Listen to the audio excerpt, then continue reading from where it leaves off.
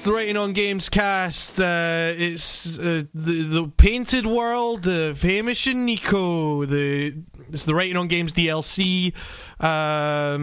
You can never leave the Painted World, except you can. Except you can at literally any time, because 5 seconds after you arrive, you can leave. Because there's just too many goddamn bonfires and Writing on Games.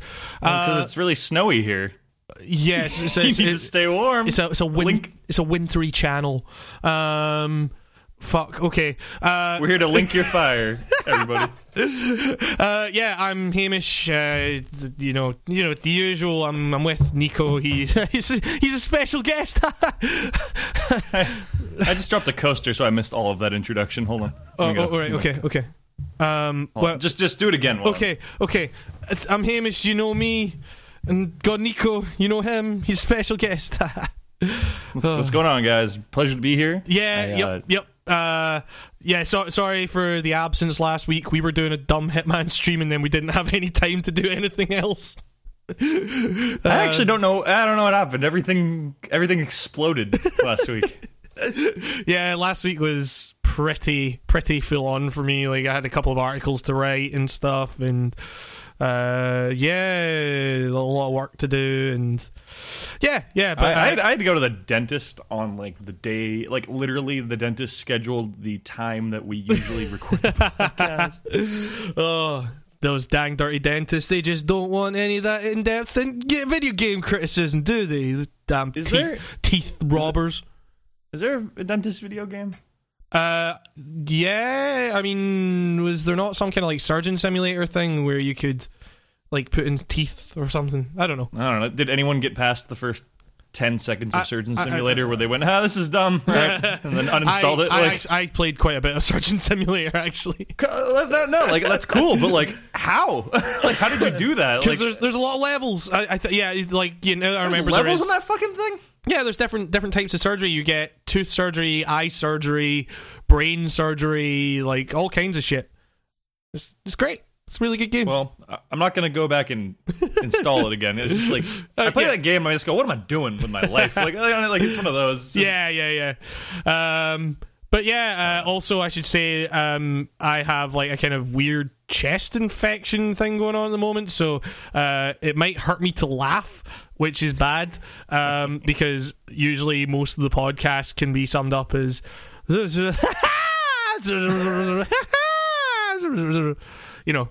it'll be great. Oh shit, there's an auto-playing audio thing. Oh, fuck, I just closed one of the news tabs. This is going great. Oh no, this is all I had the foresight to turn off my PC's audio at this time. So it's Quietsville over here. Are you sure it's recording, Nico? Have you got it recording? Oh god. Yeah. Right. Yeah, okay. Cool. Good. I saw the big sound thing explode when I said yeah. Okay. We're here, Nico. We got video games to talk about. First off, though. Hey. Oh wait, never mind. We'll get to it when we get to news. I just saw a funny typo on one of these news articles, but How you doing? How you doing, Nico? Hey. What? I'm all right. I mean, like, yeah, like, I gotta say things. All right. That's right. Podcast time. Got my head on. I've been doing good. Good. Been working. Great. Working on what? Not the shit I need to be. I've been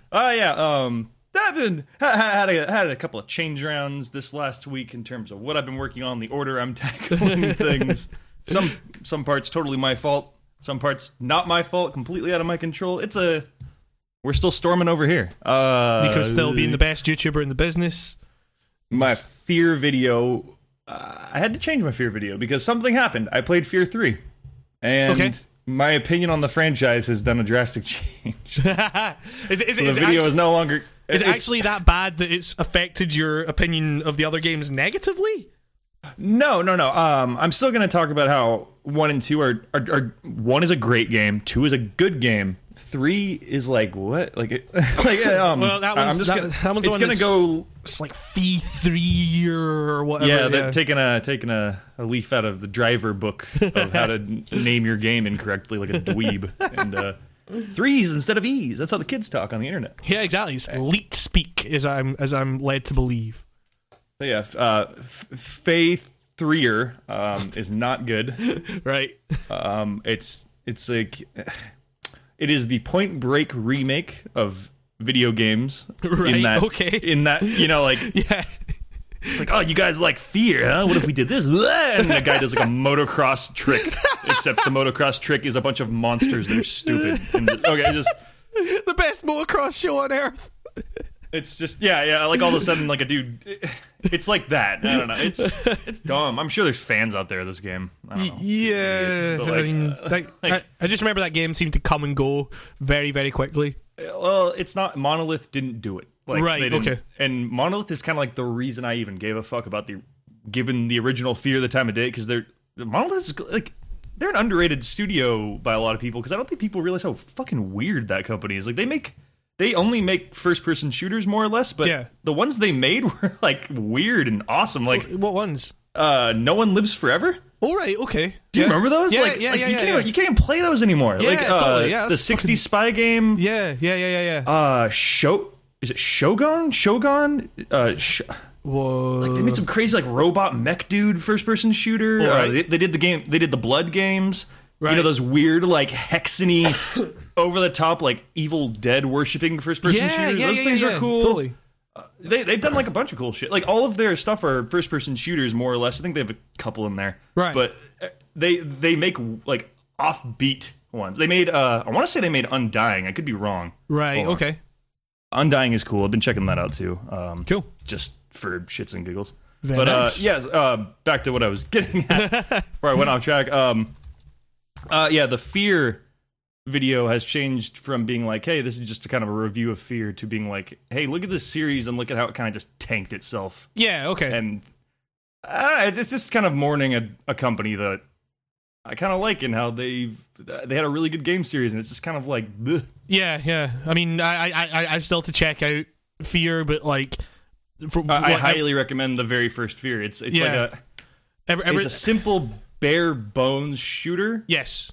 But that almost helps it because it's Totally. hard to explain. It's like it's bland, yet it's really deep. Like, the combat is good. And Yeah.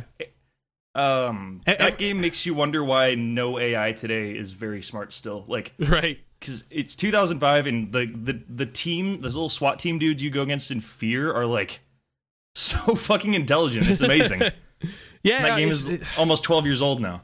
Yeah, I mean, I don't know. I mean, like, it does seem like one of those weird things where it's like AI should be the thing that we've figured out because older games have done it really well, but then we have Mafia 3, and then I don't know. Well, I mean, I remember in 2007, I was on that Halo 3 hype train, right? And I remember Bungie was releasing a bunch of Vidocs, and they had an exclusive little section about the dude who programs the AI. Right. And the way he said it, like, Halo games have really good AI, in my opinion. Like, they're pretty good. Uh-huh. The way Halo's difficulty works, I don't know if you know this, is actually they never change how the enemies react. They just make them weaker on difficulties. Yes. So the higher difficulty isn't that they are cheaper or anything like that. They just go down easy. They learn. They have more time to learn your shit and fuck you over more in legendary mode and stuff because they live longer and they can learn from you. They don't get to learn from you normal. It's a really cool approach to it. I don't know if they still do it with the non-Bungie ones, but that always blew my mind, and that was always really cool. Yeah. But dynamic difficulty is always one of these really weird things because, like, Resi 4 does it, God Hand did it. Like, and it's always one of these things that, like, you rarely see, like, publicized, but when it's done well, it's like, I mean, that's like with anything to do with game design. Like, if it's good, then it'll probably just fit and you won't notice it. Like, but you know, so I don't know. Dynamic difficulty is cool. Like, so it's so, like, he was saying that, and he said the reason we did that mainly, like, it's interesting, and when you get it lined up, it works as such. It works really well. Like in Halo 3, even the grunts, like the lowest enemies, they can destroy you on legendary. Just one of them if they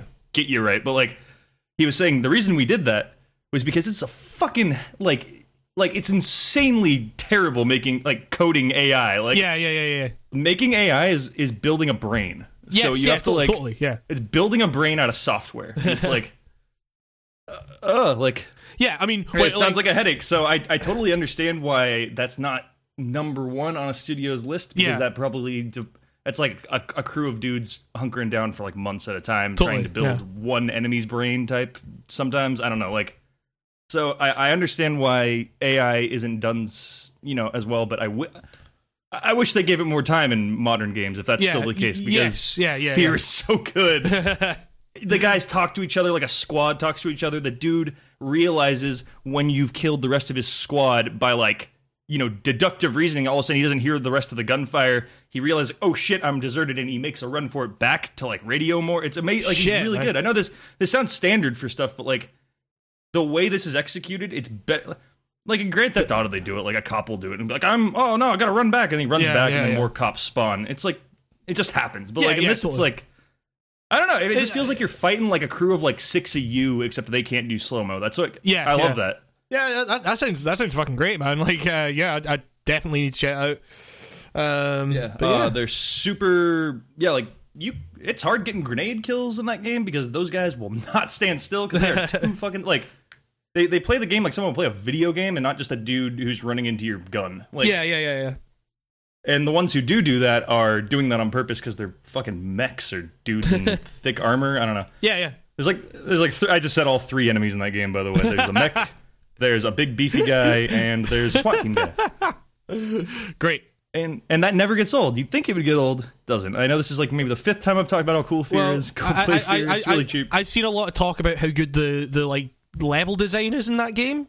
So it's like, see, that's funny because I don't agree with that necessarily. Really?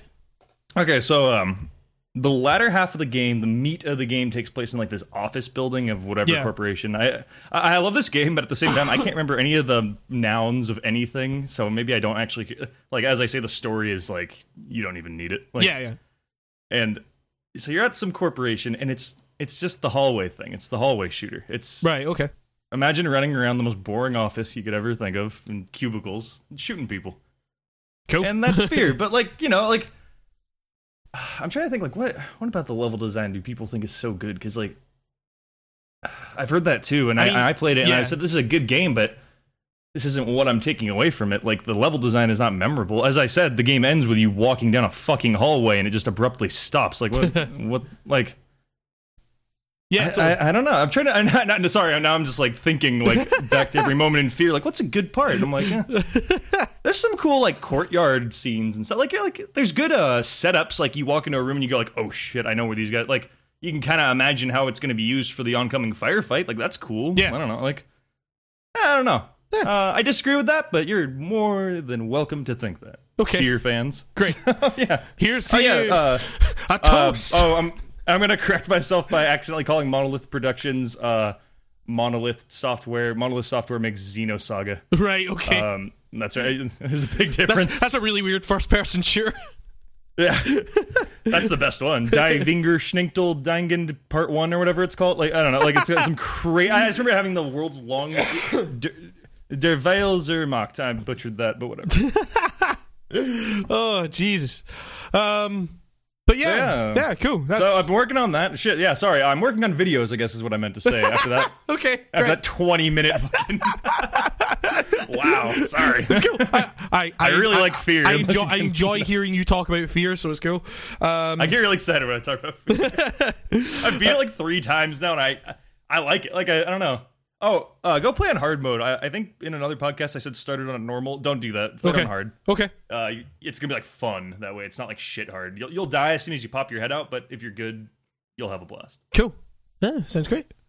Do it. Yeah, well, I mean, I guess for me, first off, I should say, since we've been gone, the channel has like tripled in subscriber count in the space of, like the last, or was it the last podcast or the one before that one? In the description it's like, yeah, we got 4,000. Yeah, exactly, man. It's that's been kind of crazy, like 16.5 or something. Something like that. Yeah, I mean, basically I did that video on Blighttown, and yeah, that got picked up a lot of places. That's got nearly like 200,000 views or some shit like that. It's pretty. The internet loves talking about Blighttown. Exactly, yeah. And yeah, so there's just been a lot of like activity on the channel and stuff like that. So yeah, I mean, I guess if you're listening to this and you came from the Blighttown video, then hey, hi, you're sorry we psyched you out with that Dark Souls intro. That was totally unintentional. We're not really a Dark Souls podcast. We don't like Dark Souls here, and the Right On Games fucking cast. shit. Oh, actually, no. I will say that the best one is Dark Souls 2. Oh yeah, for sure. Such a good game. Yeah, I actually had to usually I'd have like YouTube comment notifications like sent to my phone, because for a while it was small enough that it would just be the occasional comment, and I just like respond to it and it'd be cool, and then things started to grow a little bit, but now the reason I have turned off mobile notifications for comments is purely because of that Dark Souls 2 video. It's like why does this English guy keep talking about Blighttown so much?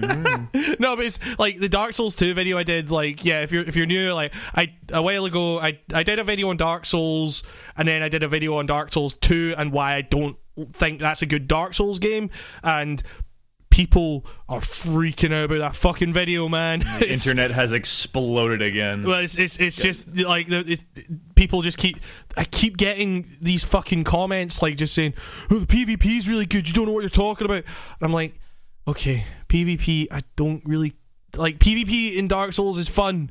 It's fun to sink half an hour into or something like that. But that's its own meta game. Anyone invested in any game's meta community like that is gonna fight you to the death over it being good, exactly, based on their experience with PvP. That's not the game.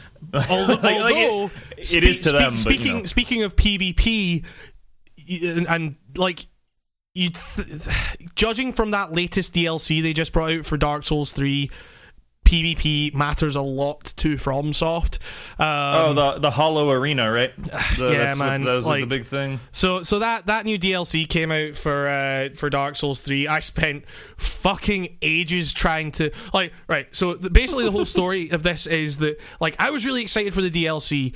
Then on the on Friday, just there, I log onto my Steam account and see. We've taken Dark Souls 3 off from your library because it was just a kind of generic warning about key reselling and stuff like that, but also that because it was for the press code that I got for that game said Dark Souls 3 for beta testing, so I imagine that they revoked access to the copies of the game. So basically, long story short, I didn't have Dark Souls 3. I tried emailing my PR contact at Bandai Namco, and he had just left. So I was like, oh well, fucking great.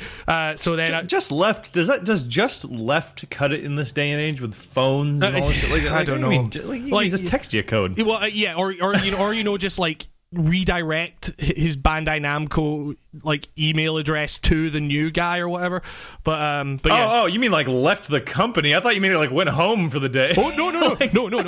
He's fucking he left the fucking building. And I don't know the guy very well. He was cool. He got me the code for Dark Souls 3 and everything, but then he took it the fuck away. So I had to buy Dark Souls 3 and then and I bought it. I bought the deluxe edition, with the season pass and everything like that, just so I could get the DLC. And yeah, that was a fucking thing in itself. I spent longer installing that DLC or trying to access it than I did playing the DLC. That's phenomenal. It's the thing, because I mean, my character's fairly powerful in that game. It's I've done a couple of new game pluses or whatever. You're insanely powerful. I had an easy time with it, and I'm 83 and I haven't even done new game plus yet. Yeah, I still keep it on that old file because there's optional bosses. But the thing is, I don't know if that really played into it all that much, because it was your completion time of this DLC, though, you said 2 hours? Something like that? I mean, I did. Dude, that's pretty fucking fast. I didn't die to either boss. I very fucking based on you dodging like a motherfucker, or just you taking every hit like a champ, or you're really good. Well, at the same time, I mean, I'm look at my Not YouTube. I wouldn't say you're PvP good, but you are like. Look at my YouTube comments. They all say I'm fucking trash. Yeah, but have you seen any Dark Souls video ever? That's every comment saying you're garbage. You didn't try and roll much. Jeez. But I mean, they're just like the new bros on the block in terms of games. Like, come on, you guys know you are. I mean, but the thing is, like, so this DLC has 2 bosses in it. It has the first boss, which is like basically Sif from Dark Souls 1, and is that he's a boss? That thing is a boss? Yes, yeah. A big wolf? Yeah. Wow. That thing didn't look like a boss to me. I just walked up to it and killed it. What do you mean? What? There's a big wolf. You like walk out like the very first bonfire you tap. You walk out into that big snowy area. That's and those guys throwing javelins at you. That's not the boss. Big ass wolf. There's a lot of wolves there, Nico. Yeah, I know, but there was one that's like significantly big that made me go, "Oh shit!" and like ran. Did it have a boss health bar? No. That's why I was very confused. Then you didn't fight the boss. I don't know. Well, that one guy, I thought they were doing bosses a bit differently in the DLC because I fought that NPC and I was like, "Is this a boss? Like this guy feels like a boss." He ripped me in half the first time I walked up to him. He was talking to me all like friendly, and I walked up to him without my sword drawn or anything. I was like, "What's up, man?" And then he killed me. But yeah, like so essentially, like you haven't fought the Sif looking boss yet because I guess not. There's a big dog. You fall into an area. There's a big dog that comes along, and you're fighting. Like there's also a guy guarding a grave. It's like there's 2 health bars essentially. You start off fighting the guy, and then Sif runs in. I finished that fight with no Estus flasks left. That I sent you a screenshot of it. It's like the tiniest bit of health left. That's the best feeling though. I mean, yeah, it was pretty good, but a lot of that fight was like there's a lot of like weird geometry there, and the camera does not react well to that. So like yeah, that felt it felt weird. Like my heart was pounding, but I couldn't tell. Like I think that was just the fact that it was like.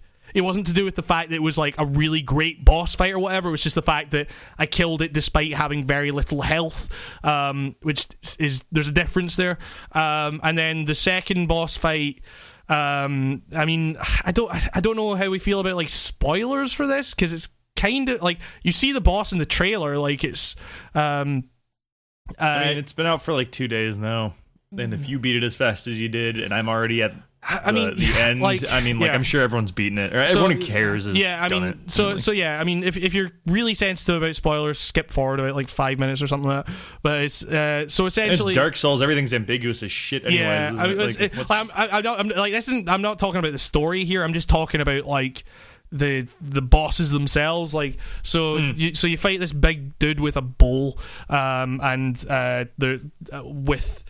Sister Frida, I think her name is, and she's got a big scythe, and like again, like I beat that boss. Like that's a 3-phase boss fight, and like, but I also I summoned the guy. Like there's an NPC summon that you get just outside that comes in during the second phase of the fight. Doesn't come in during the first. It's fucking weird. But yeah, like that was another one where I was like. Got down to pretty low health, but still didn't die. Like I still managed to do it, and it was like one of those things where like I felt like it had been building up to something, and I was like, okay, this is going somewhere. This is cool, and then it just kind of finished that boss, and I was like, oh, this is it. Like, and then I was like, I have literally been playing this for 2 hours. Okay. So yeah, I don't know. It's weird. It does the opposite of the base game. The base game starts off fairly linear and then expands as you go further into it. The DLC, like I got into there and I was like, this is really cool. Like I feel like I can get like lost in here because I can't really see too far in front of me. Like I for sure got lost a few times. Yeah, totally. I got really worried. I was like, oh, this is gonna suck. Like, and then it picked up really fast though. Well, you see, like I was really worried about getting lost in there because I don't know. You see, it seemed like a chore. I really liked the idea of like this kind of feeling of like not knowing. But then very quickly it just kind of funnels you along a certain path, and that I just wasn't into at all. Like it's weird. Like the kind of reaction, the general reaction that I've seen to this DLC has been like mixed to negative. There are some things that it gets really, really right. Like some of the enemy designs in this game, or in the DLC rather, are really, really cool. But they just kind of they have like 5 really uniquely designed enemy types, and they just use them throughout the entire fucking thing. I don't know. I kind of liked the DLC for Dark Souls 3 is like the majority of the time you're in the snow fighting wolves and Viking men. Like, yeah, totally. I kind of think it's really goofy. I kind of like it. Weirdly, it felt a lot like Lords of the Fallen, that Souls-like game. I just like, I don't know. I was getting a kick out of it. I will say that like I'm a weird Dark Souls fan. I love the game. I'll play it once and then I'll put it down and I'll walk away from it for like nearly a year and then I come back. It's weird. Yes, yeah. I did it with the first one. I haven't played the second one yet. But yeah, it's how I do it. So I've come back to this after like I think I beat the game in like beginning of May. Then I fucked around a bit. Last week I started a new file using a mage or whatever. So then I used my old character on this and then yeah, I gotta like relearn how to play Dark Souls. I don't know. Like that's probably why that might be why it's taking me so long. But also, I take my time in every Dark Souls. Like you see, if I've never been to a spot in Dark Souls, I never run once. Like I walk real slow everywhere I go. You see, I tried to do that, but then I kind of just ended up finding my way, like finding myself getting funneled to these specific points and being like, okay, this is where I'm clearly meant to go. I'm here now. Okay. What's really weird is that it does some really cool things, right? Like there's a lot of like you know, you fight your way, you make a little bit of progress and then you open up a shortcut and then you make a little bit more progress and open up a shortcut, but it's like it's so self-contained, and the biggest problem with it is that there are bonfires everywhere. Like it's beyond a joke. It's like yeah. Well, no, okay, yeah, they're pretty obnoxious with the bonfires. Like I feel like there was one right around the corner. Oh, what's that one? Okay, you know what I'm talking about. You go into the room after you beat NPC guy. You go up the stairs. Yeah. There's that woman on the table. She's carving or whatever. yeah. You have to walk outside. Yeah. And then hop around, and then you open the door, and you're right back in that room. Yeah, exactly. It doesn't make sense. Like it's there was a message in front of that door on my server or whatever, and it had like 200 recommendations. It said pointless, and I was like, yes, yeah, what exactly. the fuck was that? Yeah, because essentially you go into that bit, and it's one of those. Doesn't open from this side, so you literally go 2 seconds round to the other side and just open it. It makes just a hole in the wall and you walk around. Yeah, it makes no sense. Like, but that's and the then thing. There's a bonfire. Yeah, exactly. Yeah, it's like the thing is like because it's not like was it the Artorias DLC in Dark Souls 1? You couldn't just warp out of that, from what I remember, or could you? Could you? I want to say it like literally loaded you onto a different map, but I'm sure someone will come in going, oh well, if you look right here, or, so I don't know. But yeah, like it's and it's that idea, like, okay, you're in this world. I mean, at the very least, the painted world of Ariamis in the first game, like you couldn't just get out of there. You needed to go through, like you needed to fight your way through that level before you could get out of the painting. Whereas here it's like you can go, you just access the world by talking to that guy.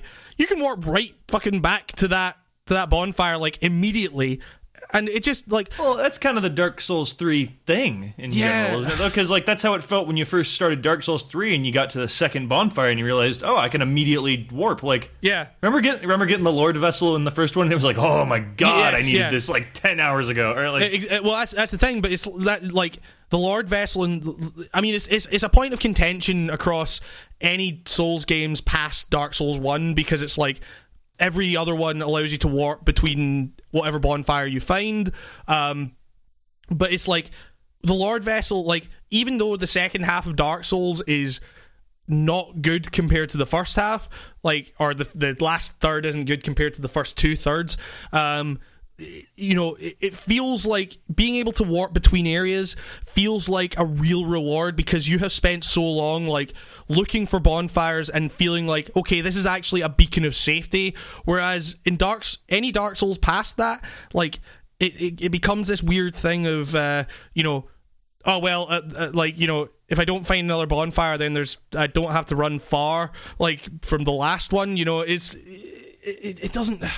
I don't know, it just takes a lot of that kind of dread out of the experience, or, that kind of, like, the rush of feeling like you're pushing forward into the unknown and thinking, I might die at any minute, my progress might be lost here, but, I don't know. It feels... Maybe they've been, like, monitoring past games and figuring, like, seeing that people's survival only lasts X amount of time. Who knows what they... Like, I don't know. At some point in development there was an argument over that. Like... Yeah, probably. There has to be, right? Like, I mean, Miyazaki strikes me as a dude who thinks everything through. It's not just I mean, it's obviously not just him creating a game here. Yeah, totally. Like, exactly. He's the mastermind, but he's not like he's not making everything happen. Like, yes, exactly. There's other people there. Like, I mean, the thing is, like, like it always felt when I found a shortcut in this game, I kind of felt like, I felt that momentary thing of like, oh, this is really cool, like this all links back to this one point or whatever. But then I realized, like, but it's so small that it's like there's nothing really to, like, I don't see myself going back and like exploring that world. I kind of feel like I've seen quite a lot of that, what that world has to offer. I mean, are you a person that cares about finding all the little secrets and nods to characters and the lore and stuff? Because there's got to be some of that. Yes, I mean, like, to a certain extent, yes, like that. But usually, I just go to like the lore guys on YouTube for that stuff. Like, I don't need to like play like. If I watch a lore guy do a video on the lore of it, I don't need to go back and necessarily like see that for myself. Like, I don't know, it's weird. No, I get you. Like, I mean, yeah, it's different strokes for different folks. That's why Dark Souls is so cool, because it attracts like so many different types of people. But the way they play games. So like, I don't know. But the thing is, now it's like this DLC in particular has like. They are banking on the PvP functionality of this a lot, because you wouldn't have been at this stage anyway either, but it's like, because after you beat the Sith boss, you get like ashes to burn at the shrine bonfire, which then opens up like an actual, the Hollow Arena thing. Yeah, an actual PvP menu. Well, that's cool. I mean, like, I always thought that was just kind of needed. I never liked how loose and very, like... Yeah. It felt like the PvP was like a dangly keychain attached to your armor and not just a system in the game. It was like... But I kind of hated that it was an item or whatever. Like, it was like a weird, like, you have to be this to do that. Like, I never liked the PvP and the way it was executed. You see, I thought that, like, the way it felt... The way you couldn't like just go into a menu and select multiplayer, it felt much more organic. It felt much more like the kind of multiplayer component felt much more intricately woven into the world design and stuff like that. But that was like, in the early days when people were enticed by that, not just for like, oh, this is going to be great for multiplayer. The people, I myself was drawn to Dark Souls because I heard you can fuck with people in this game. Yeah, totally. You can come into their game and fucking kill them, and you get to be one of the enemies, like hanging out in the dungeon somewhere. I still love how kind of I love how it's like that still, but I think it's evolved a bit to just kind of strict like pro player shit, like. But the thing is, like, I mean, I guess like now they have a menu that they can sort out their own fucking matches or whatever. But it's like, yeah. But I don't know. That doesn't appeal to me. Like I tried to get into like a couple of matches and they didn't really work. Yeah, so I mean, I would just like to invade someone's game and not have them waiting for me. I get that's totally up to them, but like every invasion feels like a challenge. This isn't to do with invasions. This is like literally a PvP arena. That it's like a matchmaking lobby. No, I know that. I just mean like the invasions, like they seem to evolved from the first Dark Souls to be from going strictly to like there's a guy in here, he's gonna fuck with me too. Like, oh, I guess it's like time for a one-on-one match, like that's... Yeah. it just seemed like the invasion aspect of the games got taken over by just people wanting to 1v1 me, you know, like over and over again. It just So is your point then that like this is the kind of they now have this? Yeah. I'm saying I hope that this brings kind of not purity, but like it brings back what I loved about the invasion more, where it was just like people being dicks to each other and dropping shit. It gives them the purity that they want out of the experience. Like it lets them go in with people that want to do PvP like as a thing. They want to treat it almost like a fighting game.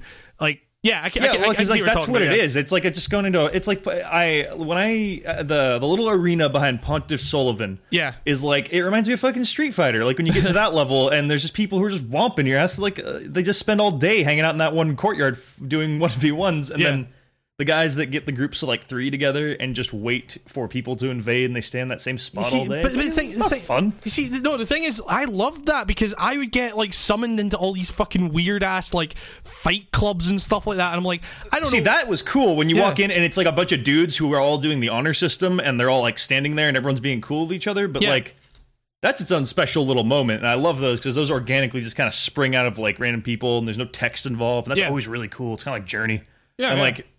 But I don't know, I'm glad they've at least given a filter to like the MLG Dark Souls people, for lack of a better term. But my problem with it is that I feel like the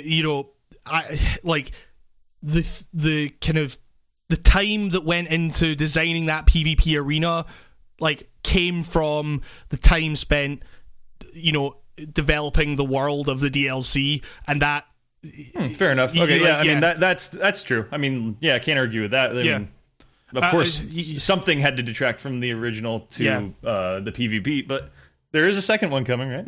Yes. The DLC. Maybe that's the lore one. You know, like, I mean, it's it's weird though because it's like, you know, playing this for the first time, I actually thought to myself, like, I am glad that the Dark Souls 3 is the last Dark Souls. Like, it's getting to that stage now where I'm like, okay, like, do something new, okay? Like, is... dude, I honestly wouldn't have cared if we just had Dark Souls 1 and that's it. Like, that... I'd still be playing that first one, honestly. I don't care. Like, Dark Souls 1 is one of the best games ever made, in my opinion. Like, it's... I don't know, it's... man, it feels weird, like, kind of thinking that about a series that is so like highly regarded, and you know, just thinking like, man, I might be like done with this kind of update cycle or whatever, you know. So I guess you just need a break. Yeah, totally. I mean, it's weird.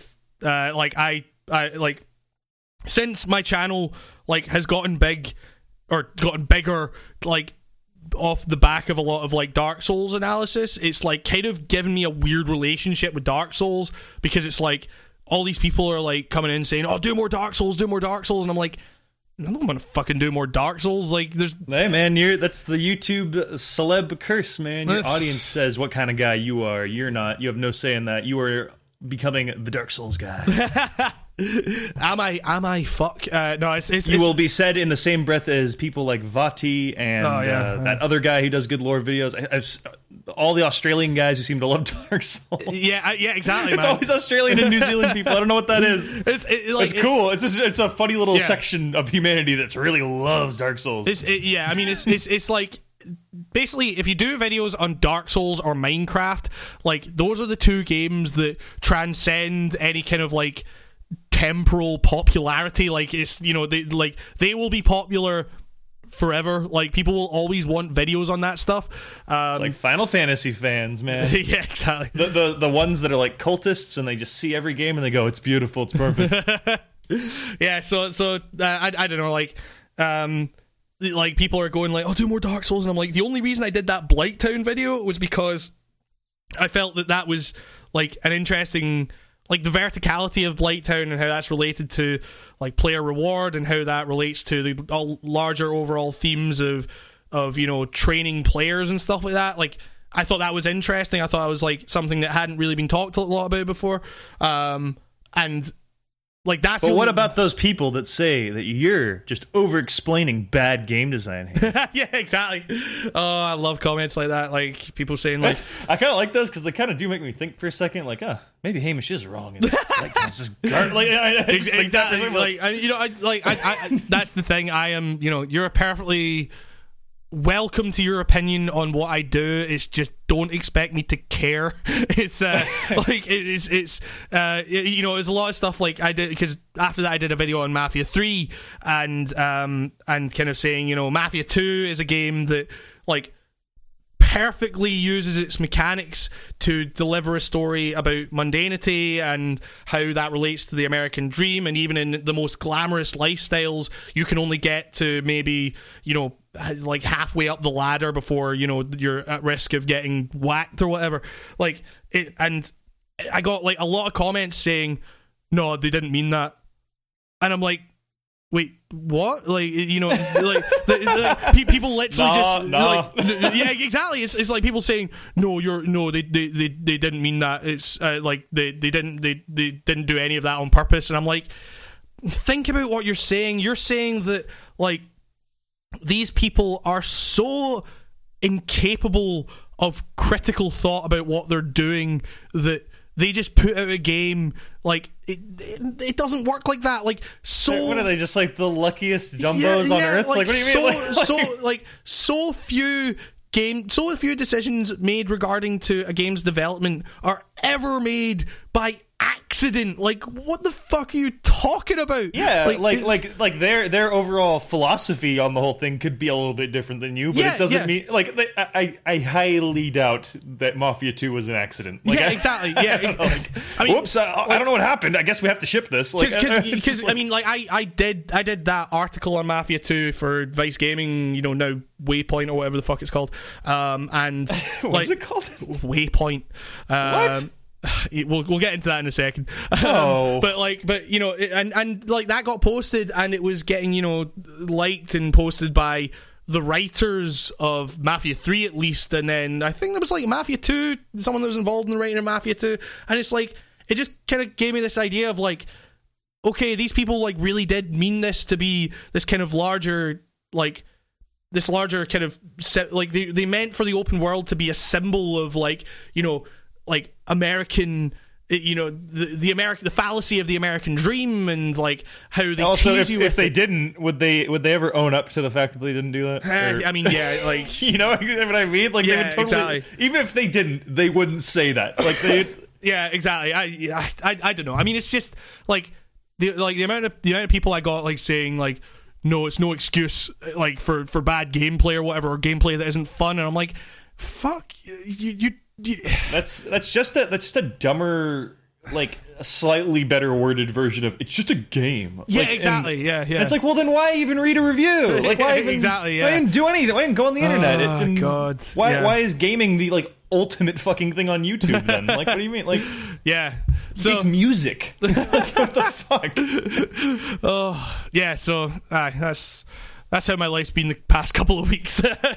So yeah, no, like I say this, it's been great. It's like it's sometimes when you're making videos, it can be very hard to like.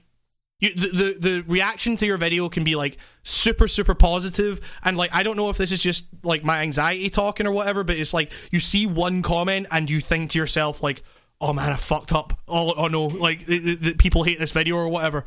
Like, oh yeah, I've gotten a lot better at like realizing that like how stupid that is. Like, kind of saying to myself like, well, no, that's one person. Like, just because someone on the internet says you're wrong does not mean you're wrong. Yeah, I don't know. I mean, like I got into trouble. I'm just gonna have comments off when I start. You know what I mean? Like, I'm just gonna from the gate, nobody can say shit. Yeah, I mean, it's gonna be perfect. You see, I like the thing is like I always kind of saw like turning comments off as like people like then see that as like oh, he's not willing to engage with critical discussion or whatever, but it's like I don't know. I never got the PewDiePie approach to that. Like, when you're in that tier of people watching Yeah. your shit, why even turn off the comments? It's not like he's Yeah. actually reading all those. Yeah, exactly, Does anyone yeah. expect him to sift through that bullshit? I think he posts like 18 videos a day. Maybe I'm thinking of someone else, but No, he has like a schedule that he like posts multiple a day, and Yeah. each of those gets like billions of views or whatever. Yeah. Millions, sorry. But like, It's the internet, it's stupid. I want no part in it, but I'm trying to get in there too. No, like, the thing is, like, once you kind of like sift past that, and like then like it was like I was getting these comments on the Mafia 3 thing, and like, and then I realized, like, oh shit, people are really liking my stuff, like, they're subscribing to the channel, and there's new patrons coming in and stuff like that as well, and so yeah, it's all good. It's just like, there's occasionally like some things, as in any creative field, there's always like some kind of niggling thing that's like, oh god, I fucking hate this. But yeah, I don't know. It's cool. I'm incredibly happy that people are like largely, super into the stuff, and they're subscribing and they're telling people about it, and like it's changing my life in a really like cool way. It's given me like cachet in terms of like going to people in terms of like writing articles for them and stuff like that. Like it's nice to be able to say like, hey, look, I have an audience of people, like, people like what I do, and all that. But it's also, it's like just giving me the confidence to go to those people, like, and just think to myself like, okay, this is actually something I'm good at. Like, this has potential to become a real thing for me, so I don't know, it's cool. It's like, you should get in on it, Nico. It's great. I'm working on it. So I had a Writing on Games fan pester me yesterday about it. Yes, so you did. It was pretty funny. I like that guy. I'm sorry, I forgot your name, dude, but you're pretty cool. So I have like one fan before I've even done anything. He was like, I want to see it, and I'm like, I have nothing to show you, my friend. I'm sorry. Like, he like found my personal YouTube channel and was like, this channel sucks. I was like, this isn't even the channel. What are you talking? Like, get out of here. Jesus, he posted a comment and he was like, this is a terrible video. I was like, it's not he posted on the one that I dubbed my friend's name over the word Superman in Superman 4, saying instead of Superman it says destroy Ryan Salazar. It was like, yeah, that was my effort. That was my first YouTube video games. I hope you liked it. Oh god, that's amazing. It's like, nah, it was the best YouTuber. I just like love that guy, like, was literally like astounded by how bad that was in comparison. I was like, yeah, it's not really meant to be compared. You're on the Writing on Games cast, the one-stop shop for in-depth video game criticism.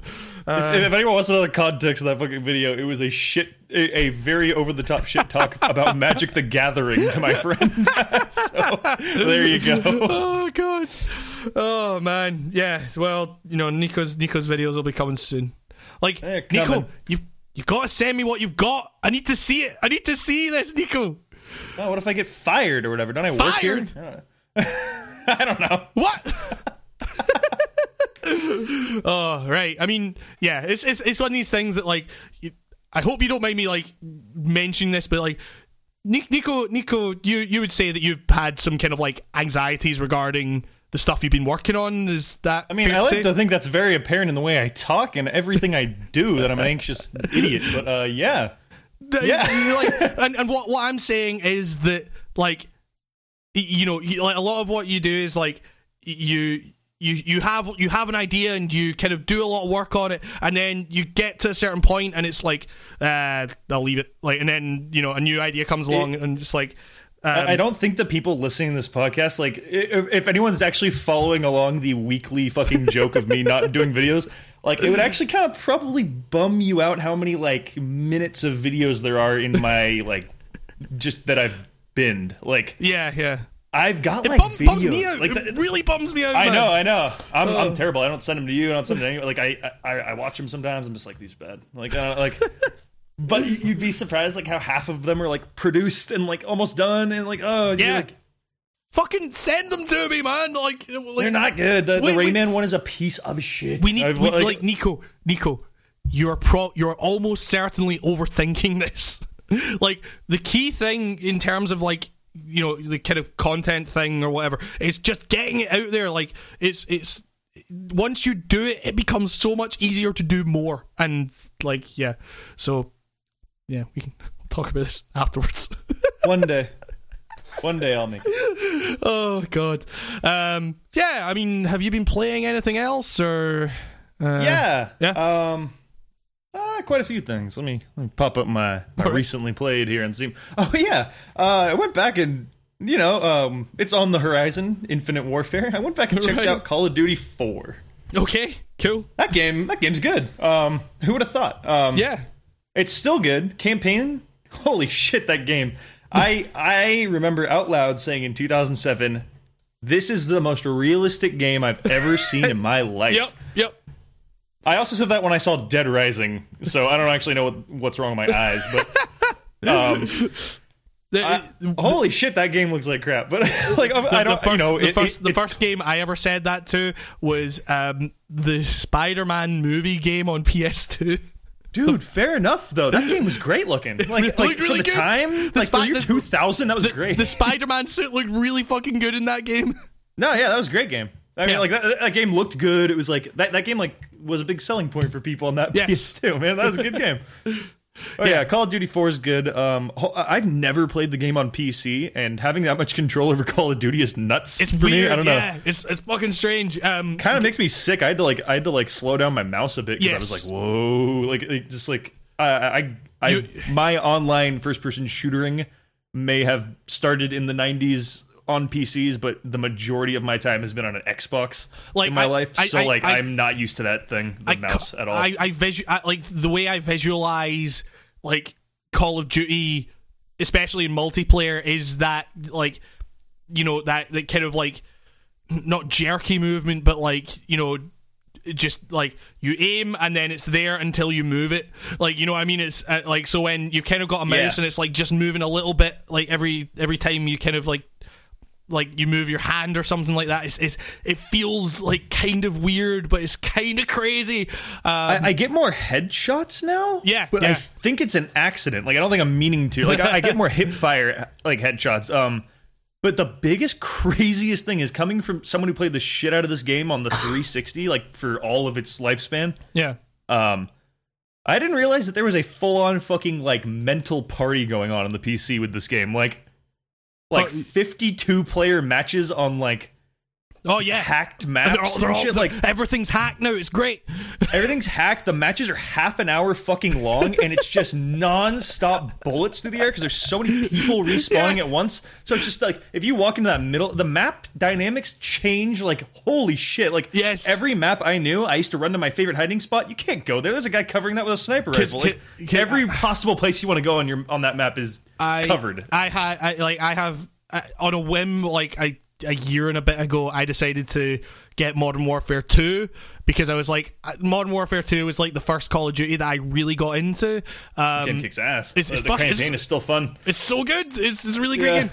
But like the multiplayer in that game, now that everything is hacked, is fun as hell. It's because it's like just constant fucking like, oh, there's about 5 nukes going off and they're all set for like 10 minutes or whatever. But it's like, then there are chopper gunners like crashing into other chopper gunners, going through other chopper gunners, and like, man, it's wild. Like there's care packages constantly falling on your fucking head. I like really like that stuff. So yeah, there's some. I don't know, and also the fact that all of those maps, like. Even the very normal non-hacked maps seem to have like just given you an adrenaline shot to your experience boost. So every game you up like 30 levels. like it's so weird. Like, it's just like totally. I went from base level to like 32 in my first match of the day. I was like, oh, I guess I'm done. Like, it was like shit. Yeah, exactly, man. It's fucking it's wild.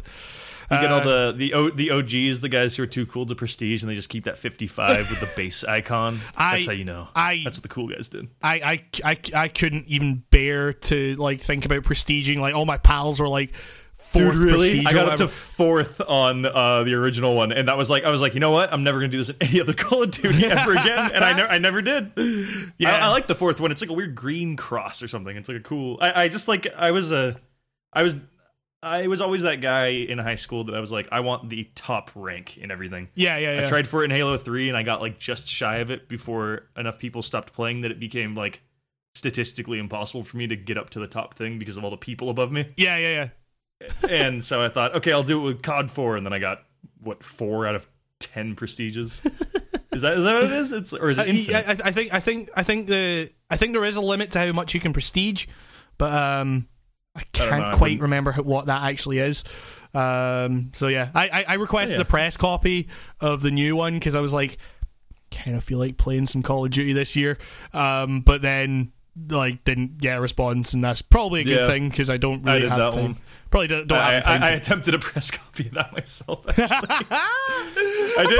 You were like, what? Well, you were like, I bet you could get away with like ask for press copy with the podcast. Like, say you're talking about it. Like, yeah, that's a review, right? Yeah, like, I mean, like exactly. I reviewed a game. That's coverage. I more or less reviewed like Fear over the course of like 3 episodes here. So like, I don't know. Yeah, I just said a bunch of cool shit about COD 4. Yeah, exactly. Give some Call of Duty swag. Can I get a? Oh wait, is this the game with the iconic baseball cap, or is this a? Is this? Oh no, wait, that's Watch Dogs. Is Call of Duty the one with the iconic Battlefield 1 onesie? Oh no, wait, Call of Duty is that series with the guy with the he has a skull like where his face should be, and he's really cool. And we call him Ghost. He's called Skullomania. He's Skullomania, and he's a wrestler who dresses like a skull and tries to turn Ryu into a skull too, or something. I don't know what the fuck is going on. What's going on with Street Fighter EX? Can we get one of those? Can we get a 4, please? What's the deal with Skullomania? What is he, like in a weird 3D Street Fighter game? What is that? Like, does anyone remember Street Fighter EX? Please, like I had hello. The only one that I had was Street Fighter EX Plus Alpha on the PlayStation. I have EX3 on the PS2, and I bought it because when I was in, I want to say 6th grade, I was in Las Vegas with my family. Right. And they had that there, and I got all the way to Bison. Right. And just as I'm about to get him about like halfway down on the second round, about to win, the power in the casino goes off. And so as a kid, I was like, fuck, like, you know, like holy shit, like, great. That's the worst thing ever when you're 12. Like, no, like, the power in the casino. Just fuck everyone, all the money everyone lost, dude. I almost beat Bison and I didn't. And so I, long story short, a month later, my dad's boss threw a company party for him at this pizza place. There's a pinball machine there. Right. My dad's boss comes over to me and says, "Nico, I like your shirt. It's pretty stupid. How much you want?" That's what he said. I'm not. I like your shirt's pretty stupid. Keep in mind, I'm 12 and this man is like 35. And he's a cool guy. And he said, "Tell you what, I bet you $100 you can't." Or, no, I bet you that shirt you can't beat me at pinball. What? And I said, "Fine, but if I win, you give me $100, right?" This old man was. He's not old. He's like 35. Well, he's probably old now. But he approached the 12-year-old and said, "Take your shirt off if I beat you at pinball." It was a button-up shirt. I had a shirt on underneath. He could clearly see that this was a non-sexual thing. Yeah. How about if I win this game, you take off that other shirt, eh? It was completely PC. Take off PG all environment. your shirts, Nico. Look, he didn't go anywhere near my bathing suit area. Okay, nowhere near the bathing suit area. Nowhere near it. Oh, I like your junk. It's pretty stupid. Anyways, it was the attack from Mars one, aka like the best pinball machine. Anyways, take off your trunks, Nico. I like your trunks. They're real dumb. I'm pretty sure he did this just because he thought he could beat me and he wouldn't really lose $100. Right, but I whomped him at that fucking pinball game, dude. And so he paid me out. And the next day, I go to the Electronics Boutique, as it was called in those days, and I picked up for $20 back then, brand new Street Fighter EX3. Now it's referred to and then I couldn't beat Bison at home. I couldn't beat him at home. Now it's referred to as the AB Games. AB Games? No. No, it's not. Now it's called GameStop number 65SJ72 or something. You know, like it's just become this robot thing. God, remember Electronics Boutique? You walk in, they just had a big old bin full of games. Yeah. Like, it was like not unorganized. There's cartridges in there. You just grab. Oh, take me back. I want a bin of games. Oh, dude, the bin of N64 games and SNES games and stuff. That was. Give me your game trash. Give me your game trash. So you would pick some stinkers out of there. It's so good. Oh man. Yeah, I guess. What were we talking about? Yeah, I don't even fucking know. Is that all you've been playing? Like, no. Okay. What else have you been playing? Shit, I'll speed it up a bit. I checked out this game called Rivals of Aether because I heard it was a lot like Smash Bros. But on PC. It's still early access, but it's still 2D pixels and stuff. It plays just like Smash Bros. And it's fantastic. Right. Okay. Like it's really good. It's got everything anyone who's into competitive Smash would like the, you can have a flat map, right, stuff like that, real basic, no items, whatever. Actually, I don't even think there's items. All the characters seem kind of like hard to get good at, but it's fun. Check it out. It's $15. That's a lot. That's a lot for an early access game, but they do seem to be adding to it, and based on all the past reviews, sounds like it's moving quickly. Like it's okay. It's cool. Good. I can attest that it actually feels like a game. Like there's not a lot of modes, but like what's the gameplay that's there feels like dense. Like cool. It's a deep ass fighter. Sounds good. Yeah, that should be fun. Rivals of Aether. Cool. Or Ether? Is it Ether when it's AE? Is that asshole? I think that's pronounced. Rivals of Asshole. Okay. Right. Cool. Yeah. Let's see. I played I've been playing Final Fantasy 14. Really? Oh yeah, shit. Yes. So, you said you mentioned that. Yeah, okay. Cool. Like what? So this is a weird thing. I gave a guy a code for a game on Twitter, like a DM. Right. He sends me back a code. Okay. I have to redeem the code on Green Man Gaming. Okay. Really weird, I know. I didn't know you could do that. I do it. And it's the deluxe edition of Final Fantasy 14, like with the collector's thing involved. Right. So like I start it and I get some of like these special items and stuff. I don't know. And I have a free 30 days. I like you still have to pay, obviously, a subscription. I don't know if I'm on board with that. I didn't realize that hadn't gone free to play yet. No. They redid everything, apparently. Yeah, I remember they relaunched it. I really like that the beginning plot is that Final Fantasy 14 sucked. Like that's like they work it into the lore of the world, and it's kind of awesome. Like it's like the game is like represented by like this fucking falling, exploding moon. It just destroys the world, and everyone starts over. That's really good. That's really funny, good, dude. It's like they're totally aware. It's great. I love it.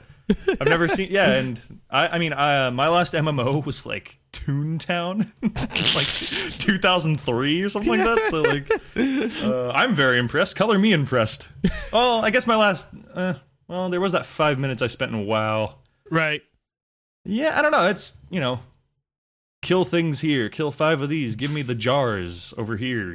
Warp here. Go. I don't know. It's fun to explore the big ass continent. I got picked up by some weird guild or a free community or whatever it's called, and they give you EXP boosts for no reason. I go into their weird community house, I steal all their items that I think I'm allowed to have. I don't know what I'm doing. Right.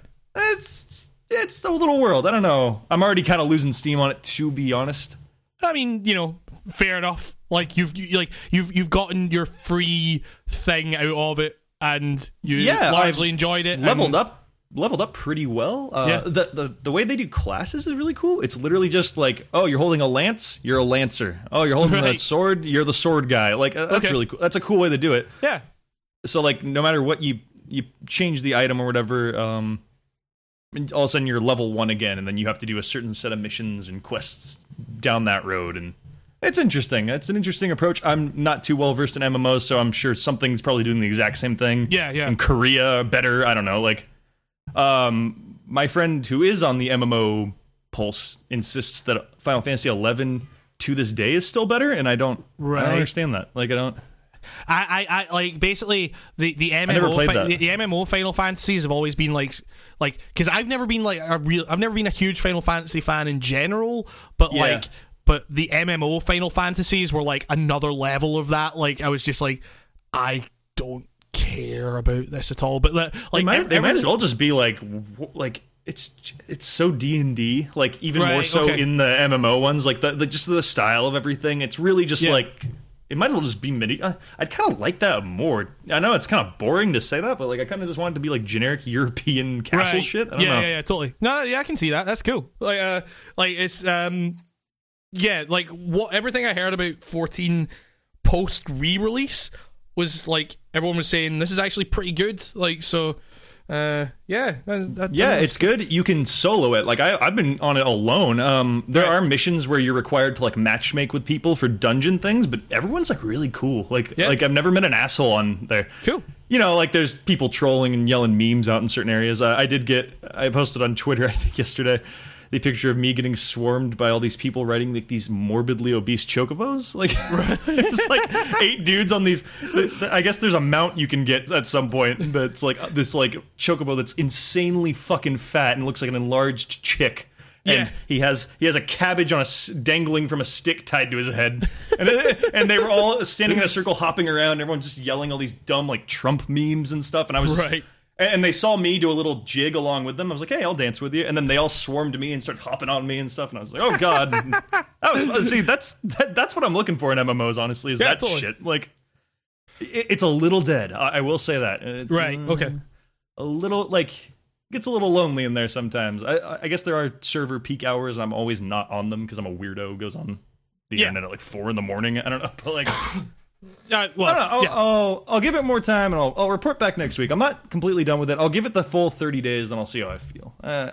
I've never been a guy who stays on an MMO very long, even when I had a crew of dudes in real life on it. So, MMOs are like so far out of my kind of like thing. I just like I tried Warcraft for a bit, and then didn't enjoy that. Yeah. When I played Warcraft, I went like, I'm still in school. This is just not going to work. Like, I had that feeling when I was 16 years old. I was like, man, no. Like, I was like, I could see myself having fun with this and taking this and running with it like I did with Diablo 2 and shit in the past and like really like living and breathing it. Yeah.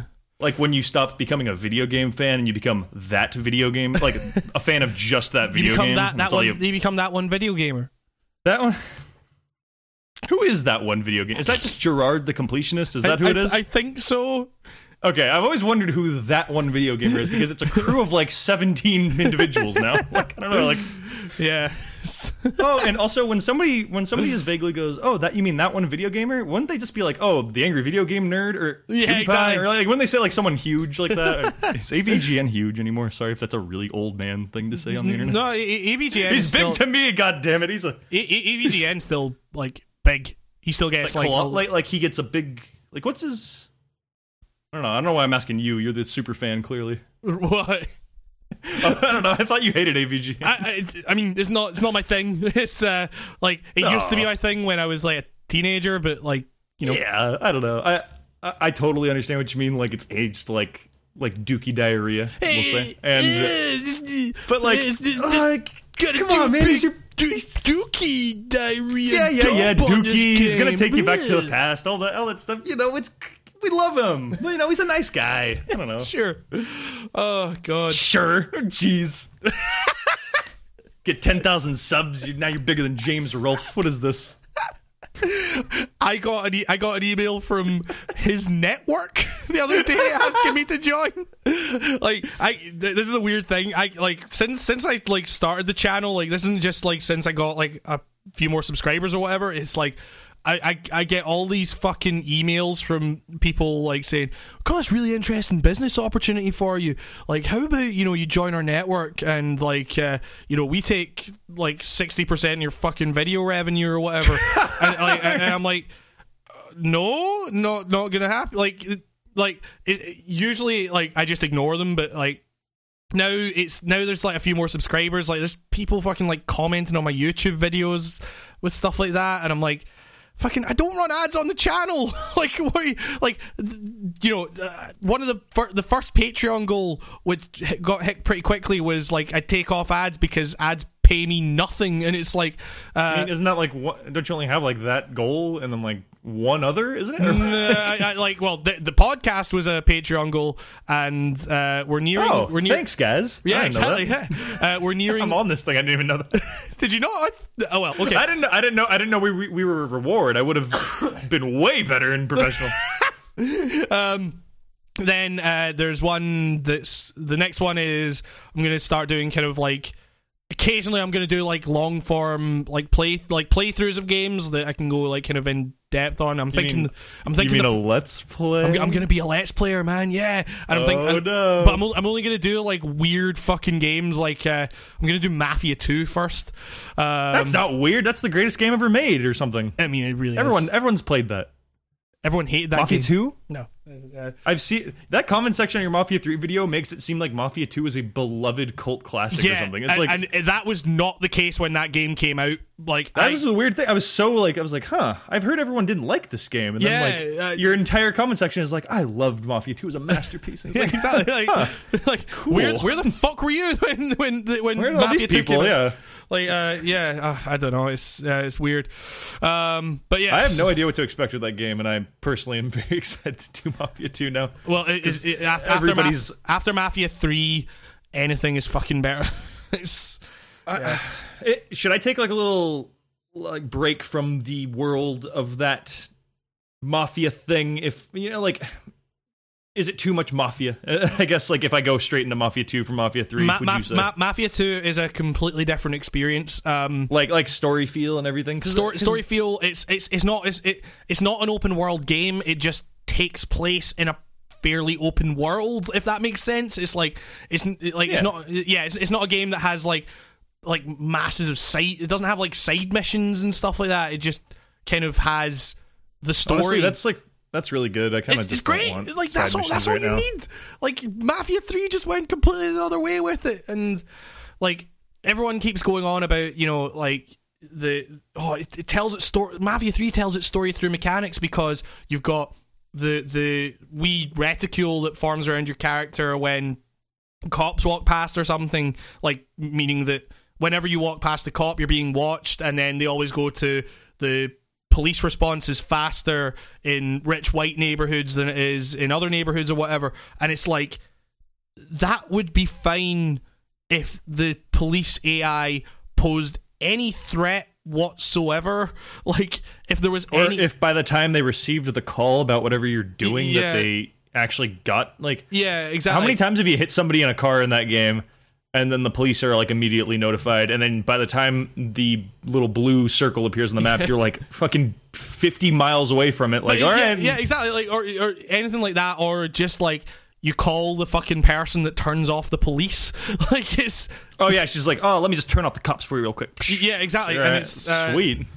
So yeah, I don't know. Like whenever people talk about like Mafia 3 tells its story through its mechanics, I'm like, no, it doesn't. It like not nearly to the same extent that Mafia 2 does. A sentence of a story, like here's your car, bash, or something like that. Like just saying I gotta go for a squirt. I love that. I love that he says that, and within 3 seconds he's there. So it's like, did you piss in my fucking car? Like, what did you do? Guy. Man. Yeah. 4 wheels and an engine. There you go, lad. I'm just gonna go aimlessly walk, even though we're in the middle of the fucking bayou. How many times did that guy drive up and you just said to yourself, God, why can't this guy just drive me there? Like so many times. Please, trigger a cutscene. The worst thing ever was like completely locking down a district. We're back in the Mafia 3 talk, sorry. And then it would play the scene of you at that fucking mansion, and then you'd be outside the mansion 3,000 fucking miles away from where you just were, and that's where all the missions are. That game. I hate that game. Like, actually, I've had some time away from it and not played it, and I hate it more. Yeah, I just dislike it. Oh god, and it sounds weird to say, but I do think that like a lot of the kind of critics that I see talking about it, like as if it's like some like really important game, are saying that just because it touches on race, and I'm like, it literally touches. Yeah, exactly. It brushes past it, like but it's like the game doesn't convey anything like that to you apart from in cutscenes where the N-word's just getting shouted and stuff, and yeah, I don't know. It just You know what I learned from this game? Racism's not good. exactly. It's like that's the fucking extent to which they go. Wait a minute. You're saying that? People don't like other people because the color of their skin. Wait a minute. What? Like that's all that game is. Yeah, like they didn't. Also, they had nothing new to say on it. Also, this game teaches you that Irish people drink a lot. Well, they do. right before they drop off your car after pissing in it. Yeah, Why do you think he's taking a squirt, huh? Oh, God. Man, that fucking game. Oh. Also, Haitians are very, very, very hot-tempered and are very mad all the time. Oh, yeah. And or at least in my game they were. Yeah, Jesus. exactly. They and they'll always drive a full van of guns up to you whenever you need it, in broad daylight, right in front of a cop. That cop don't give a shit. But careful, they'll totally kill you sometimes. Yeah, but also, hey, you know, you're buying a bunch of fucking, like, you're buying an RPG out of a van, but there's a reticule. You're being watched by the policeman. That's a really incisive criticism of how racism works. You know, like, fucking. Does that become racial profiling at that point when the cop is staring at Lincoln Clay, who like it has a fucking RPG on his body? Yeah. Like I don't think that's racism. I think that's a man with an RPG, and maybe we should tackle him. I don't know. Like oh god. Yeah, exactly. I mean, it's I don't know. Like the thing is like Lincoln's race never holds him back in that game. You know, that's the thing. How can he be a victim when he's the ultimate killing machine? Yeah, exactly. And all the cops just leave him alone when he says, "Tell the cops to leave me alone." Yeah, it's a complete antithesis. Yeah, I don't know. I mean, it's a weird thing because it's like, you know, I have seen like a few like critics that are people of color and stuff like that, like talking about how the game like represents the experience of like blackness and stuff like that in a really interesting way, and like obviously like that's something that I can't relate to as a fucking white dude, you know. So it's like there's only so far that I can go in this criticism, but it's like I really just feel like if like what I can relate to is conveying narrative through mechanics, and Mafia 3, like as much as people say it does a really fucking poor job of doing that. And yeah, I don't know. It's just like, what was it other than it being a nice backdrop? Yeah. You know, like the racist stuff, like that's what it is. It's scenery. Yeah, like it's, exactly. Yeah. So what was the point other than was there a message behind it? I don't know. The message wasn't at all like, you know, actually the overall message of the game wasn't even don't be racist. It was revenge. Sometimes it works. Yeah, exactly. I guess. See, that's the thing. It's like, you know, and people say like, I mean, the thing is like, Mafia 2 is a game about mundanity, and its mechanics convey that whilst also like taking you through a compelling enough story with like well-written characters and taking you to like different time periods and uniquely crafted settings that you work your way through. It doesn't feel mundane playing it. It just tells a story about mundanity. Mafia 3 is very, very like, you know, obviously not about mundanity. It's about this fucking like, it's meant to be about this guy like ripping through the fucking like criminal underbelly of New Bordeaux in order to get revenge on this guy. It's but it's all busy work, and it's like that busy work, and then randomly like I'm gonna bomb his boat, or you know, like exactly. What the fuck? Like it's so weird. It's I was really interested in seeing the kind of positive criticism that would come from, like, you know, like as much as I really dislike that game, I was really interested in seeing like how people who like the game like put forward a defense of it, and so far I've seen nothing convincing from that end. So yeah, I've seen like a lot of white dudes on Twitter going, "Oh, this made me feel like I was a black guy in 1968," and I was like, "Fucking really? Like, no, it didn't. What? No, it didn't." I was like, "Dude, don't say that." Like, so bad. Not a, yeah. Like I could have screenshotted the guy, but. Yeah. It was There were like that was like verbatim what I just said. Like actually, I'm sure you've seen it. I'm just like, fuck, dude. I've seen a lot of stuff saying pretty much exactly the same thing, and it's just nope. Nope. Yeah, I'm pretty sure I saw that after I sunk a boat too, and like took down that dude on the sinking boat, and like crawled through the like it's just so like action movie stuff, and then to come out of that onto Twitter to see that being like, I now know what it feels to be oppressed. Like, dude, I just sank a giant like steamboat and took it all over single handedly. What do you mean? I just waited in a bathroom as a bunch of cops came in looking for me because the AI is so dumb, and I just stealth took them all out. And then they piled up on each other, and then they'd started, because the physics of the game didn't know where to put the enemies, so they just started glitching out, and that really taught me what it's like to be black in the 1960s. You know what taught me to be black in 1968 is being able to walk down the street and sucker punch 30 million fucking people, all of varying ethnicities and genders, and nobody cares. And as long as you punch the one person that's going to call the police, then it's a victimless crime. I actually did find it funny that I punched all these people. They're all from different creeds, races, everything, genders, and the one person that set off the cops was a black woman. I thought that was great. I thought that was pretty funny. Like, I was just like, that's weird. That would be the most like interesting take on racism in the 60s. Like, if that was deliberate, that would be fucking amazing. It just happened to be the last lady I punched. I was like, all right, let's punch one more, because I did a section where I just wondered about all the cops and the racism thing, because remember are the cops in GTA 5 racist towards Franklin? That old thing, and that was kind of interesting because it turned out to be no, right? It was like no, but it some graphical hiccup kind of made it that way. It was some weird thing. Yes. I never fully got the full story on that, and so I was like, all right, let's go down this road. Maybe they've programmed these guys. No.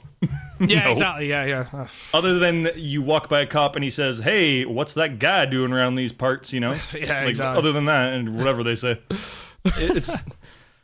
This game, once again, we've let Mafia 3 run away with the podcast.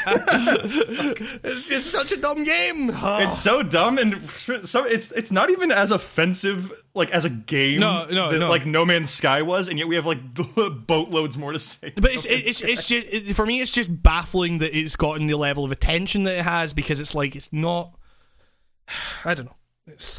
It has attention because of the race thing, and that's a cool thing that it's getting attention because of that, but unfortunately this game doesn't fucking have it. Like, the amount of fucking think pieces that are coming out at the moment saying games need to tackle tough subjects like Mafia 3 does with racism, and I'm like, no, definitely don't do it like Mafia 3 with racism. Like, yes, games like, are we, like, it makes me think, are we back in 2008? Are we back at the point where people are like, yeah, we need to tackle tough issues in video games? Like, yeah, we all know this, because it's been like a decade since that conversation was like really mattering, and it came out that we should probably like do that. I guess it's like, it's this weird thing of like still treating games as like they're like these super immature things, and I'm like, no, we've moved past that. Like, you always get every once a year. You always get that. It's time to grow up, gamers. Yeah, exactly. Like, fuck, man, I've been hearing that all my life.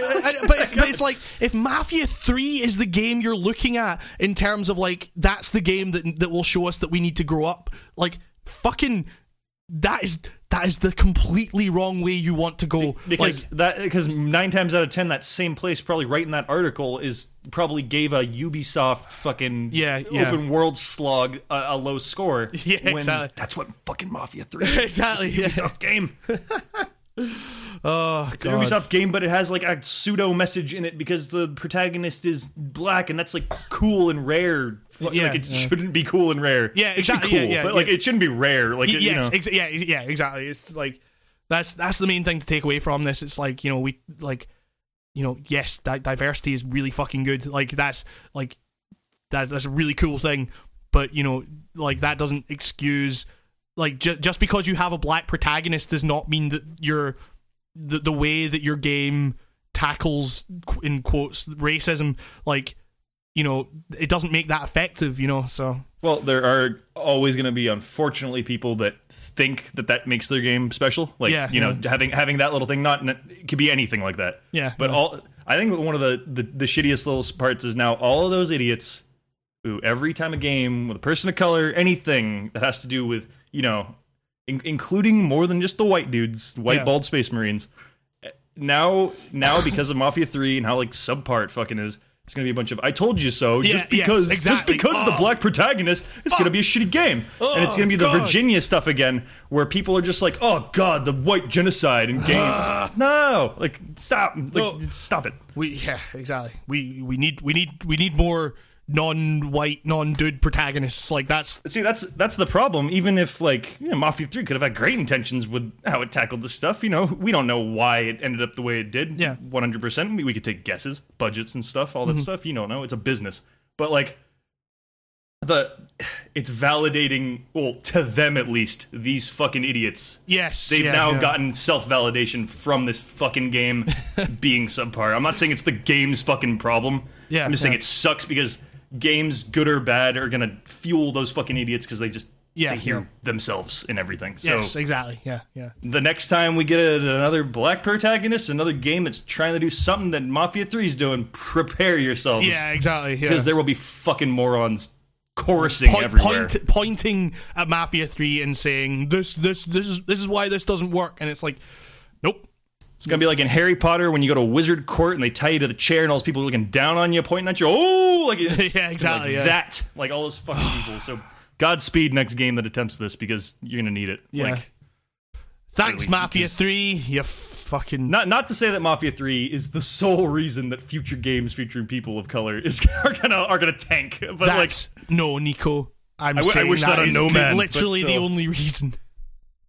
That's literally you heard it here. Second, probably. Someone else probably already said this. Yeah. Mafia 3, don't buy it for $60. It's a fucking video game. If you're bored, it'll probably be fun. Buy it at the price that Mafia 2 is constantly at nowadays, which is like a fucking $2 or something like that. What, a $5? Yeah. Yeah, exactly. So, yeah. I guess now would be a good time because, right, we had a week off last week. News has happened, so... Oh, yeah. Do we just report the last 2 weeks of news? Because, does anyone care? We're just giving our fucking thoughts on this stuff. Like, it's... because in the last 2 weeks, there have been some weird fucking things that have happened, and we should probably talk about them. So, cue the news theme. News. The news. Yep. This is something that I forgot to link to you. And I guess we should probably talk about it now before I forget. Have you seen any of this stuff to do with Bethesda and the game reviews thing? I just saw on a Twitter feed little bits and snippets of Jeff Gerstmann's take on the whole thing, and that man is like a very I trust that dude's character probably more than anybody in all of games journalism. So what about me? You're not up there yet, man. You gotta make some time trotters and shit before you get out of there. So so R.I.P. time trotters, but still, what he was saying is this seems shifty. So that's all I heard. Essentially, if you don't for those that don't know, Bethesda have come out we're recording this on Wednesday. They came out yesterday, Tuesday, saying that right. So they released a statement. So that starts off by saying, at Bethesda, we value media reviews. We read them, we watch them, we try to learn from them when they offer critique, and we understand their value to our players. And then it basically goes on to say, they don't matter. So we're basically, Bethesda are basically saying that any game they release from now on, critics won't get copies until a day before launch. And as you would expect, a lot of people are very angry about this because... Well, yeah, because, the majority of the people, or the outlets that they've been... exactly. They've been telling this to, they don't care when they get the free promotion and stuff. Yeah. It's very, what's going on over there? Exactly. They just decided to be all right, well, fuck all these idiots. Let's just be dicks. There are a lot of different things to consider here because it's there's a precedent that it sets for other publishers. It basically all comes down to who gets the power taken away from them, and where does that power go? Is like, because basically Bethesda are saying that like the reason they're doing this now is because they sent Doom out a day before launch, and then it turned out that people really like Doom, and so they're like, okay, this works, let's do it for every game. And it's like, that doesn't mean that because it happened for Doom, that doesn't mean that everyone's going to like love and buy like Dishonored 2 or whatever, you know. It's like that's not how it works. Initially when I saw this news, I was actually like fairly positive on it, like, because I was like, because basically I was seeing all the big outlets freaking their shit, like they were all fucking like saying like, this is bullshit, you know, this is putting power in the hand, this is taking power out of the outlets and putting it in the publishers and stuff like that. And I was like, you know, there's a chance here that day one reviews could maybe matter slightly less, and that to me is a good thing. But, and it's a big but, that what this doesn't change is people's desire, people's impatience for that day one review, or like or a review as quickly as possible, which, you know, some people like are saying is going to lead to worse reviews, you know. And like, I don't know, like for me, I don't really value day one reviews anyway, because it's not really what I do. Yeah, like, not at all. That's I mean, day one reviews are for the hypey people. Like that's so you can you can validate your own investment in this product that you haven't played yet. Yeah. It's like having someone like, you know, like a few hours before you go to buy, be like, yes, this is good, you can go get it. And it's like, I don't know. I've always been from the camp of I suck it up and I just go buy. Like, I try it, you know. I see a flyer for the game. Like, that's how I actually did Mafia 3. It didn't work out so good, but it works out sometimes, you know. But it's, like you like, now we live I didn't follow it. Now we live in like, where like people on social media, like outlets and coverage have kind of changed, so like you kind of have an idea of what a game is even without like seeing or like a review of it. Like, so it's, you know, I mean, we do, because we've played video games like forever. Like, I know what you mean about like that. You just know how a game plays when you see the trailer. Like, I know exactly what you mean. Like, I understand that there's a lot of people that like don't have that, but it's like, I guess, you know, there's a certain element to this where it's like people have just got to fucking smarten up. Like, you know, don't like. I mean, I pre-ordered Mafia 3 because that was different. I needed to get that, and I wasn't getting sent a press code or whatever. Well, yeah, but there's nothing wrong with like being excited. Like, you're all jazzed up. You'd like just done a Mafia 2 thing. Like, you'd just been like hyping yourself up almost. You know, there's nothing wrong with that. Yeah. That's just more of a testament to how good Mafia 2 is. Like, I don't know. I mean, like, I guess the thing with this whole Bethesda thing is that, you know, you're gonna get publishers now saying, okay, like, well, if Bethesda are doing it, why don't we do it? And so, like, it's one of these things that, you know, the impact of it, we're gonna have to wait to see before we make any like vast, like, you know, overreaching judgments or whatever. But it's like, you know, yes, there's an element of like it putting power in the publisher's hands more than perhaps people might like. There is also the possibility that the kind of monopoly that bigger outlets have might be slipping away, like, and you know, because a lot of their like coverage or a lot of their like traffic comes from reviews, and it's like, I think there's a reason you're seeing the big outlets freak out more about this than you're seeing like fucking average people like freaking out about it. But at the same time, there's a lot of people like saying, you know, oh, it's great, you know, this means that, like, you know, criticism could get a lot better or whatever. And but like they're still going to be sending out things to like YouTubers and stuff like that and streamers. Like, if you're looking for something that's like more ethical than you know, the kind of big outlets or whatever, fucking YouTubers are not the people you should be looking for that. Well, those are influencers, Hamish. Yeah, exactly, man. Like, which sounds really devious now that I say that out loud. I've only ever read that, like, oh, you know, the influencers get it first, but now I'm like, influencers, that's like Those are like couriers in Fallout or something. It's like weird. They're like sleeper ads. I don't like. Yeah, it's like a fucking boss unit in Metal Gear Solid. Oh god, yeah. It's like yeah. So yeah. The influencer squad.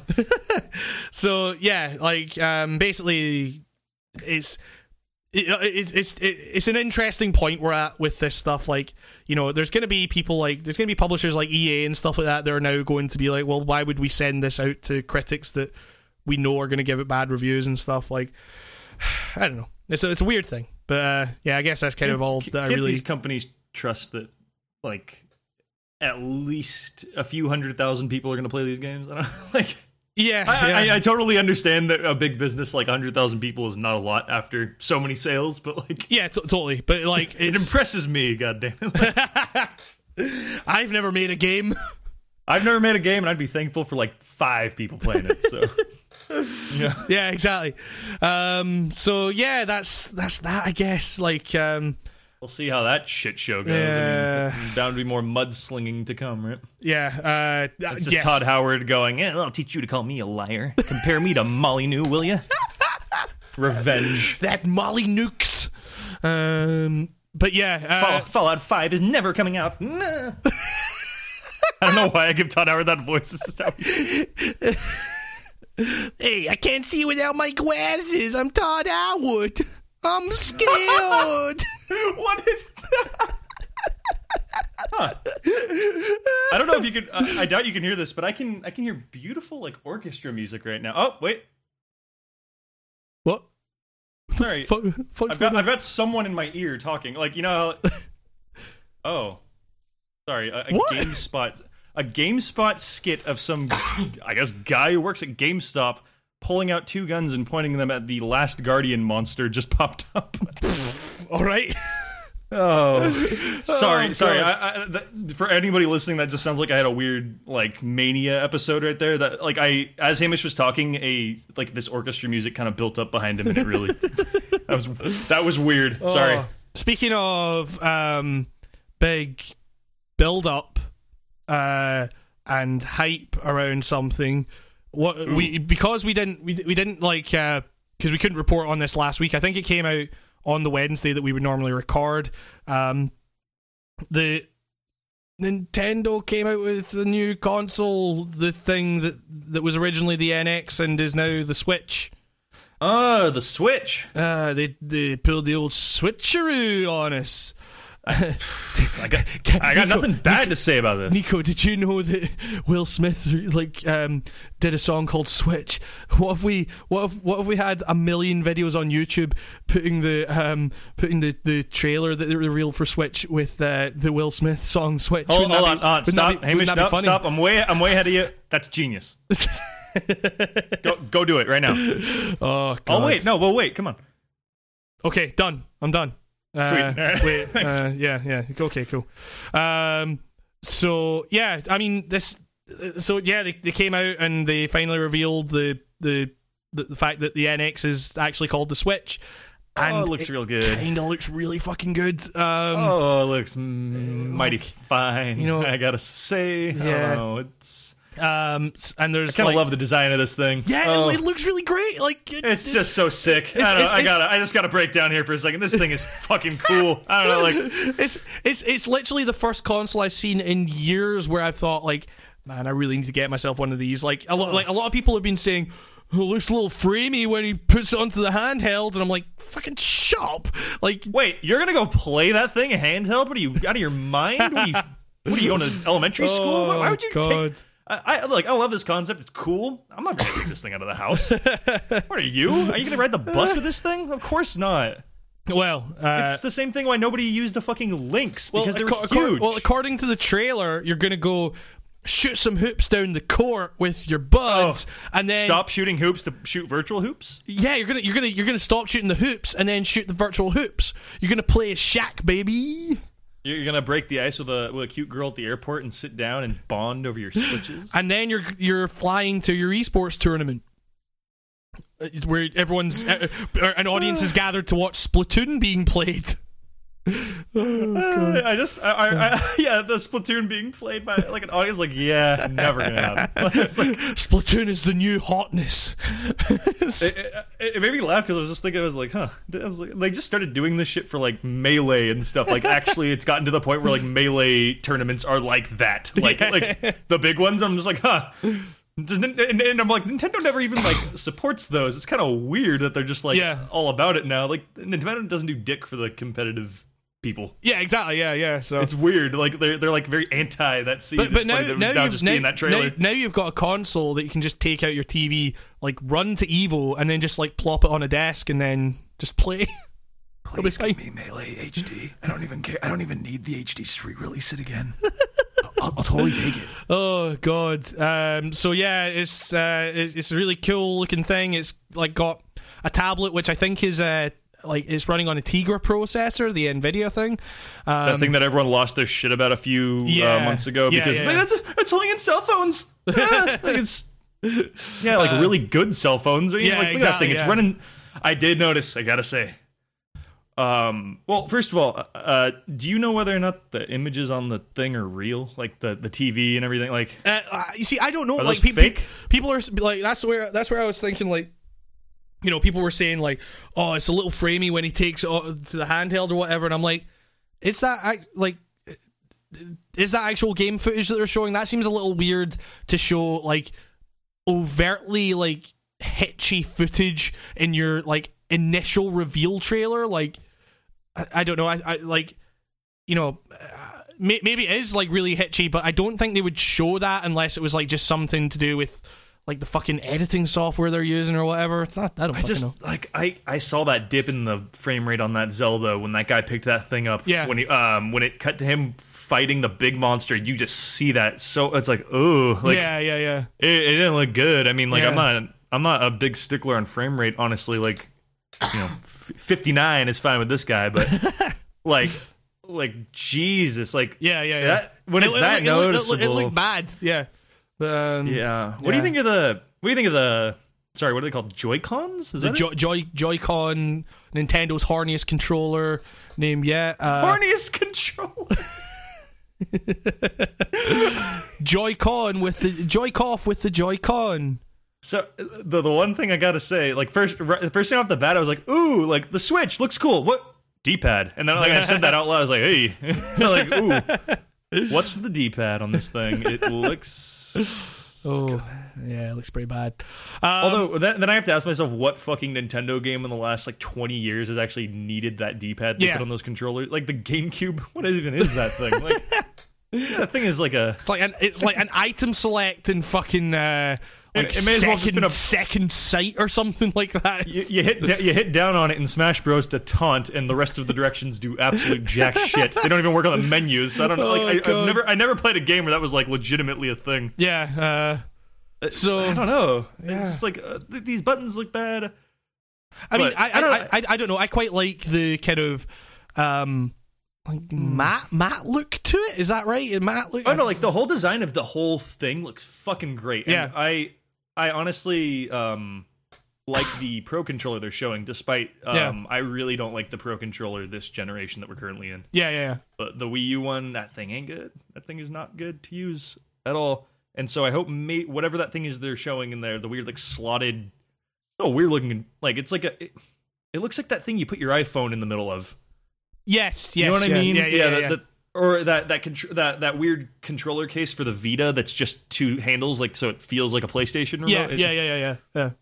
And have you ever held something like that? Like they feel hollow and they feel kind of. Like just I'm really cheap. worried about that, honestly. Like I don't want it to feel like shit. Yeah, I want exactly, this to be great.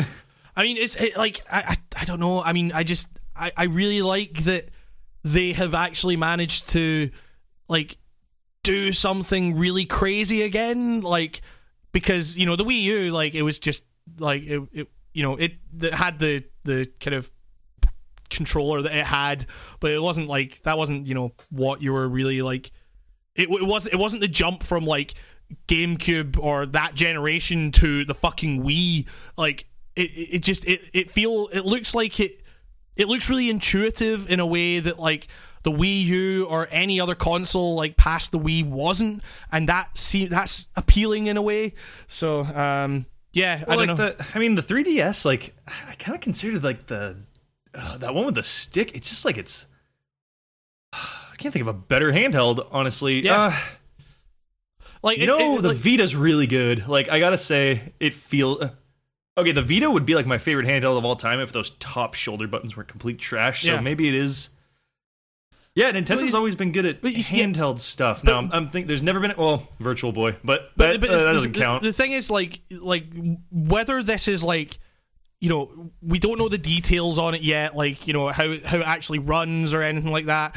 Like, but the fact some rumblings in the comments about a 3-hour battery life. Yeah, I mean, but the fact that they're doing this, the fact that they've actually like gone and said, okay, we basically have like it's a modular fucking like controller console thing, and I kind of like love the fact that they've done this. Like regardless of whether it proves to be successful or not, like they're doing something that has made me like say, okay, I need a console again. Like, I need to get this, and not like the PS4 and the Xbox One never did that.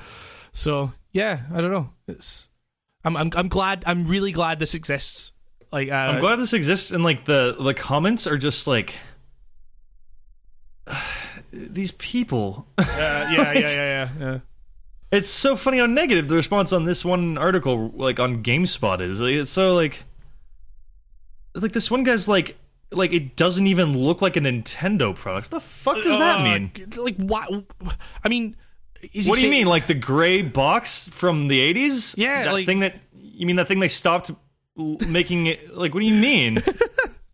They haven't had a thing that looks. What? Yeah. Have you looked at every Nintendo console? It looks radically different every time. Like. Tegra processor, I get it. It needs to be a mobile and stationary device, but it simply will not compete with the current console sets that are already overshadowing it in terms of raw power. Who gives a fuck? Who gives a fuck? It doesn't matter. I'm like, did you ever play Nintendo games? Because like the majority of people who love Nintendo and stick with Nintendo are not in it for, look at this fucking graphics. Yeah, like, exactly. We had our moment of sunshine in 2005 on the GameCube with Resident Evil 4, and then PS2 people came along and stole our thunder. But that was like the only time any Nintendo fan post the 90s was like, we have the best graphics. Like, it never mattered. Can the Switch run 4K though? The Nintendo Switch Pro. Hey, why do you knuckleheads want 4K? None of your fucking TVs can run it. Just chill. Yeah, like, what do you, dude? Like, stop. Oh god. The internet. Yeah. I don't think they know what they're saying. I think half these people don't have the stuff they're bitching about. It's almost like people on the internet are dumb. It's almost like the vocal majority of the internet's dumb. Because the thing that sucks about the internet is you meet some legitimately nice people on there. Yeah. They're just buried under like dick shit. That's a new word for the people of the internet. There you go. Yeah. Yeah, don't worry. If you're losing sleep over the Tegra processor on this and whether or not it will match the PS4 or the Xbox 360, you might want to... Sorry, Xbox One. You might want to like reevaluate why the fuck you play video games. Yes, exactly. Yeah. Like, if it's really bothering you this much that you're typing out paragraphs, like... Oh god. Yeah. Also, once again, why do people care about this thing being portable so much? Like the battery power being 3 hours... Yeah, I mean... Other than maybe a plane ride where that's bad. Last I checked, you can charge things on a plane. Yeah. Like, what's the problem? What's everyone's problem? Hey, what's the deal? Am I just too easygoing? Like, is this... like? Oh, God. Yeah, so... It looks unique and different, and I don't know why people are saying... that this is lame compared to what the other two consoles are doing, where they're just being pseudo PCs that are trying too hard to appeal to people that don't give a shit about consoles. Yeah. Internet people. So, looks like I'm getting a Switch. Yes. Time to switch it up, though. I can't wait for next year when we have a bunch of people going like, I made the switch to Nintendo. Oh, yeah, the amount of headlines. Some really great headlines and think pieces on it that we're going to get. It's going to be great. According to sales statistics, players are switching to Nintendo. You know, like, it's going to be good. It's going to be so fucking good. It's going to be really good. And it's going to be really good, though. And like, I kind of can't wait for that to happen because that will really... I just can't wait because I don't care what happens to any of these consoles. I've passed that point of my life, like where I give a shit Exactly. and I have a horse in these races. I'm just like, oh man, I can't wait to watch everyone like chimp out over this and just like start throwing poo at each other, and then next week we restart with another game. You know, it's just like, Yeah. Sorry, I'm coughing a lot. By the way, give me 1 second. I need to get some fucking Pepsi Max. it's all good. I'll talk to the kids. No, don't. I'm back. Sorry. Do you have a fridge in your room? No. Is this what the Patreon is funding? Exactly. It's Hamish Black is creating soda-fueled video game criticism.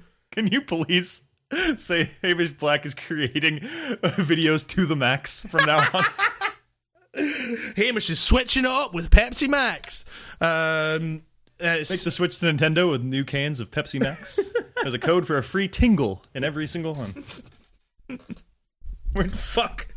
Wait, do we have another thing to say about the Switch? I just saw this other thing we have. No. You sent me 2 Switch articles. Did I? Okay, well, no. There's one article called "The Nintendo Switch: All New Details." Then there's Nintendo Switch: Everything You Need to Know. So I don't know which one to click on. Blame GameSpot. Oh, GameSpot. I mean, we can't talk. We just ape their news every week. I know. We should just be writing our own news. Hey, we're the real video game journalists. We're getting to the bottom, the heart of everything. We review the reviewer. Video game news nowadays is literally just fucking reading press releases, like. Because all the news you get... It's always like someone at Kotaku wrote... Or yeah, exactly. Kotaku is the source of unless you're a Patrick Klepek or Austin Walker, you're not getting... He's usually the source. Yeah, exactly. You're not getting any actual fucking scoops because Scoops is getting the scoops. You can trace back every big, like, scoop... 2 scoops from the last year. Like, I mean, like, who found out about the half-step consoles first? Yeah, exactly. Yeah, totally. Patrick Klepek doing his thing, waiting in line somewhere, overhearing people. That's how you journo.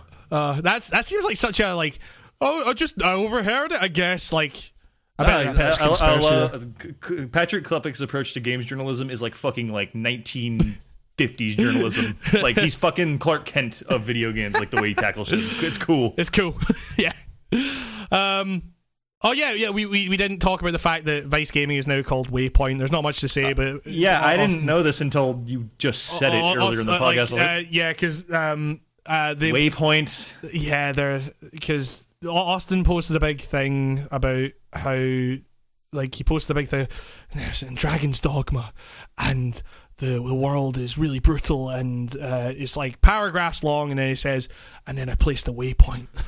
It's like, oh fuck. Jeez, bro, I don't think they did it like that. I think you overanalyzed it just to place a waypoint. Austin, I love you, but, like, he's not fucking listening to this. Like, sure he is. He loves you, dude. He does. But it's Waypoints. I mean, it's fine. Whatever. They've got a good team there, and it's I'm excited to see where that goes. Waypoint. I mean, I was just laughing because Halo Waypoint is like a thing, right? Like, maybe it's not as popular as it once was, but I thought it was the one-stop place to get all the Halo info for people. I don't know. I can't talk. GameStew Media is not much better. So. I've got writing on games. Like, you somehow slipped through and like got like a perfectly like normal name that no one seemed to have thought of, despite it being like the most bonehead obvious name. Like how did you do that? Because I looked at a Steve Reich book called Writings on Music, and I thought Writings on Games sounded weird, so I just put Writing on Games. I just ripped off Talk Soup. Oh god. Okay, more news. Got some news. Sure, why not? This is actually, like, this is one that I feel genuinely kind of sad about. United Front Games shut down the creators of Sleeping Dogs, and their latest game isn't for sale anymore. But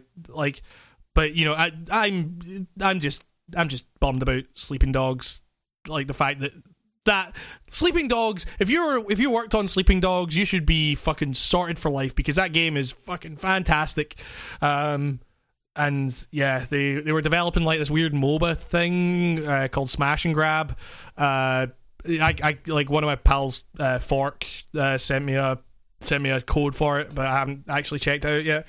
You know a guy named Fork? He's a YouTube guy. His YouTube name? His parents didn't like say, and we now christen thee Fork. Dude, I don't know. Fork Jones. You never know. I don't know. For all I know, Fork could have been 14 years old, one of those crazy millennial parent names. You know, like, I don't know. Like, oh god. So yeah, sad news. It's United Front Games is closed its doors. Smash and Grab was in early access, but it recently, like, the weird thing is that recently had a free weekend and stuff like that. It was like the last hurrah, right? But nobody knew it was. I guess yeah, it was like and you can't purchase it on Steam anymore. What if you installed it for the free weekend, but you never owned it before? What happens then? Is it just there forever? Or what happens then? I don't know. Because like. I never participate in those dumb free weekends. It's always a game I don't care about. Yeah. Like Totally, Black Ops 2 or something. It's like, okay. Yeah, I mean, it's it's weird because it's like, this isn't like Smash and Grab. The future of it is kind of uncertain at this point because like the company that's working on it has gone under. So like, are they really going to keep the servers up that much longer? Like. A similar thing happened. When the community steps in. You know? A similar thing happened with Turtle Rock that developed Evolve. They recently announced that they're no longer supporting Evolve. They've said that's still going to be playable, but it's like no support. Yeah, I thought it was just they went free to play and they kind of changed everything. Like I thought they were still supporting it, but they just decided to. They did go free to play and they were like planning all this stuff, but then basically I guess they talked about they don't own the IP, it's not in their hands or whatever. They would like to keep working on it. So I don't know. I'm guessing like the publisher or whatever said maybe not working so hard on fucking Evolve because no one gives a shit about Evolve. Like, is it weird that now after all this, now I want to check it out? Like, I mean, but the thing is, like, I was like, even like it's telling that the fact that even though it's free to play now and it's in my Steam library, I still have no urge to check that game out.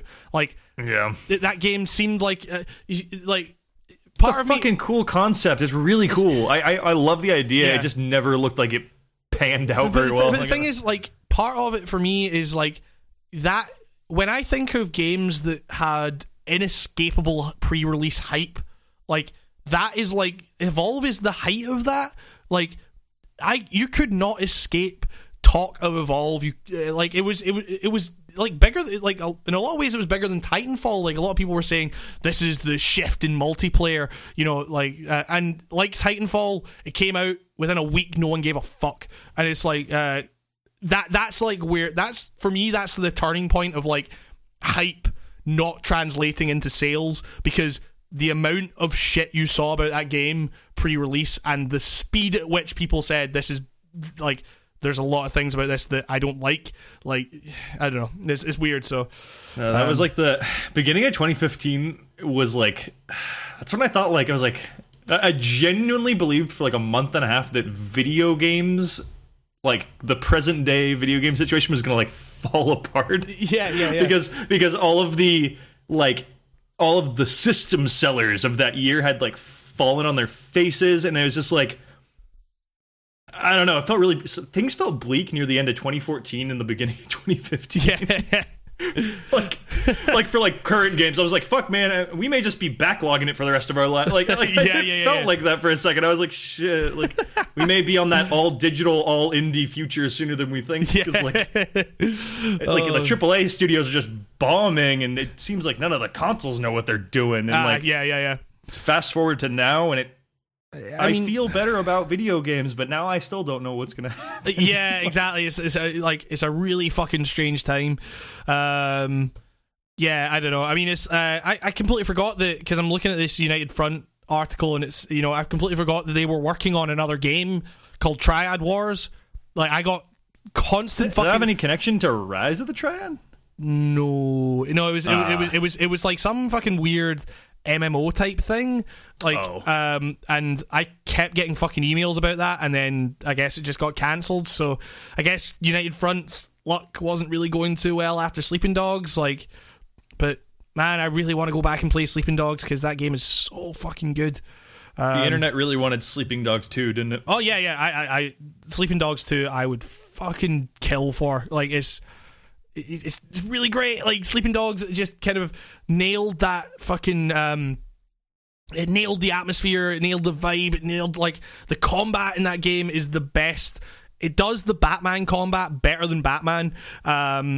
Like, I love that we just call it the Batman yeah, combat. you know, yeah, exactly. You know what I mean. I know at this exactly stage, what yeah. you've meant by it. Yeah, like yeah, it's just like the kind of rhythmic thing or whatever. Like, it's the rhythmic thing where you hit buttons and sometimes it turns black and white. yeah, exactly. Yeah. So yeah, it's like if you like, you've probably played Sleeping Dogs at this point, but if you haven't, then fucking play it because. I have not. You haven't played it? Oh my god, Nico, play it! Nico, it's so good. The soundtrack's I'm turning really it on good. right. I'm turning it on right now. Continue the podcast. Yeah, I'll exactly, go play this game. The story is really will great. download It's like really like it's pulpy in a really interesting way. It handles. I always just heard it was like kind of like a Yakuza game where it was just kind of like, oh, it's got a lot of heart, but man, is it shit? You know, like it's Sleeping like Dogs.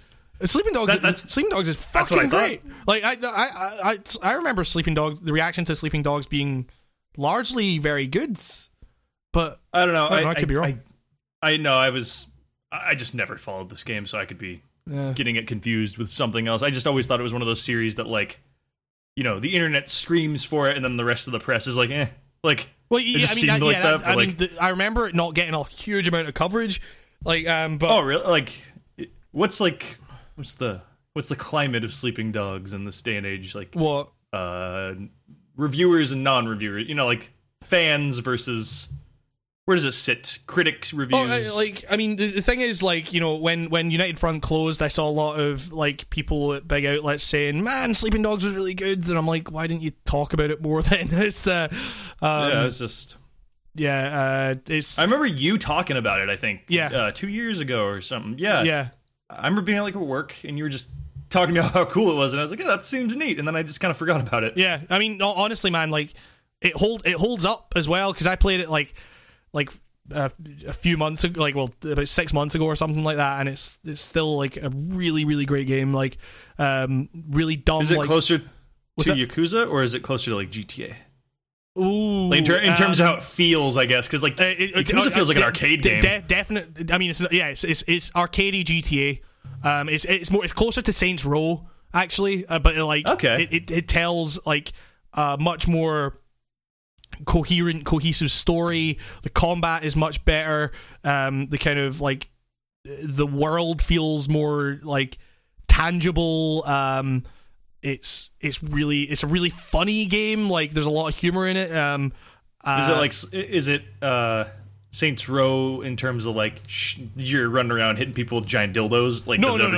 Just bizarre, you know, like just like craziness. That would probably be like closer to like True Crime, the game that like Sleeping Dogs was meant to be a sequel to True Crime. I keep forgetting that. Like, really? Yeah. Like, it was. And I never played those games. Those were like magazine ads to me. But like, what the fuck were those True games? Crime games? I remember like that. They were like one of the first kind of like open world game, like 3D open world games that wasn't like GTA 3. Ooh, I gotta check out Streets of LA and see Streets if of LA matches up. Man, that like those games are trash. Oh man, yeah, True crime. That's why Sleeping Dogs was so surprising to me, because I remember playing like the true crime games and thinking, man, these suck. Like, it's so yeah, I don't know. Is it better or worse than that like pseudo remake of Narc on the Xbox? Oh fuck! It's, I never played that, so I wouldn't know. But also yes, it's bad. Also yes, it's better. It's yeah. Aye, so yeah, go play Sleeping Dogs if you haven't. Like, you know, I'm looking at a picture of True Crime Streets of LA now, and this looks. There's a picture of a guy driving, and he has like a car gas meter, but next to that is a yin yang meter. Like, what the fuck is that for? He's got a -10 on his yin yang meter. What does that mean in a shooting? You fight a dragon in it. What? Yes. Wait, Snoop Dogg is in this game. Yep. Snoop Dogg's in the game, and you fight a dragon. Wait, I'm more and more interested in this than I actually really want to revisit this game now. Holy shit! Oh, I mean, God. it's Snoop Dogg in like some early GTA clone. This is great. Exactly. I'm on the Wikipedia page, and it said it was ported to mobile. What? Oh Jesus! Oh God. Okay. But yeah, no, it's on the GameCube. I just saw composers Sean Murray. Like what? No, it can't be the same guy. It's not the same guy. I was like, holy shit. I don't. The shooting. Oh man, the shooting and the driving were fucking trash. Like, yeah. Gary Oldman was in True Crime. Streets of LA. What? Oh God. Gary Oldman. Gary Oldman or Gary? Gary Oldman. Wait. Oh, I think it's Gary Coleman for a second. I always get them confused. God, this is taking me right back. I need to fucking play this game. I'm looking into that as soon as we finish this podcast. I just have to note that this is like the worst cover in all of video game covers. It can't get any. Well, okay, maybe the second day, the Invisible War might have the dumbest cover art ever. Like that guy just looks like video game butthead incarnate, just put on the front of it. Like. Yeah, but True Crime guy, gun in your face, wearing sunglasses and scowling. His name is Nicholas Kang. You mean Nick Kang? They missed it. They missed a killer opportunity just to name Nick Kang. Common criticisms were graphical and technical problems, an unlikable protagonist, and poorly implemented gameplay. Who doesn't like Nicholas Kang? Yeah, Nick Kang. This guy looks like he has a great personality. Oh God! Wait, who's Russell Wong, and why is he playing the main character and not Gary Oldman? Well, Gary Oldman has to play the villain, I guess. Yeah, exactly. Yeah, that's just what he does. The dragon. A true crime tangent. I gotta say, we're probably the first podcast in history to ever talk about true crime ever. Let's just go out there. R.I.P. United Front, who didn't work on true crime. You didn't work on true crime, but R.I.P. to you. We wish you the best. Oh God! All right. Oh fuck! I'm coughing like a motherfucker. Right. Okay. What news should we talk about next? Red Dead Redemption 2 came out with a trailer. It was a minute long. Okay, cool. We all knew it was gonna fucking come out. Like people were like, "Did you see them? They changed the logo." Yeah. I mean, yeah, cool. Like, whatever. Real surprising. Yeah, exactly. Like real surprising. It's like, I mean, I don't know. Yeah. I mean, I'll play it. Like, well, I'll play it because I will have a PS4 at that point, hopefully. But I guess I won't fucking play it. I guess. So there you go. Yeah, that's right. What is with Rockstar and being like, no, we do not put cowboys on the PC? Yeah. What is that? I don't know. I mean, like, because I guess, like, also with GTA 5, they were like they've had a pretty shoddy history with the PC. But they worked on that, and GTA 5 is like a staple of the PC now. Like, if anybody says, "Oh, I have a gaming channel," you go to their gaming channel, it's usually fucking GTA 5 footage. You know, it's like it always ran like fairly poorly for me. Like, I don't know, it's probably just my I don't know, maybe my processor or Hamish. I think maybe your computer. I mean, I think my computer's fucked. I think you might just need like a new graphics card. Honestly, I don't know. I mean, like the RTX 290 is not like that.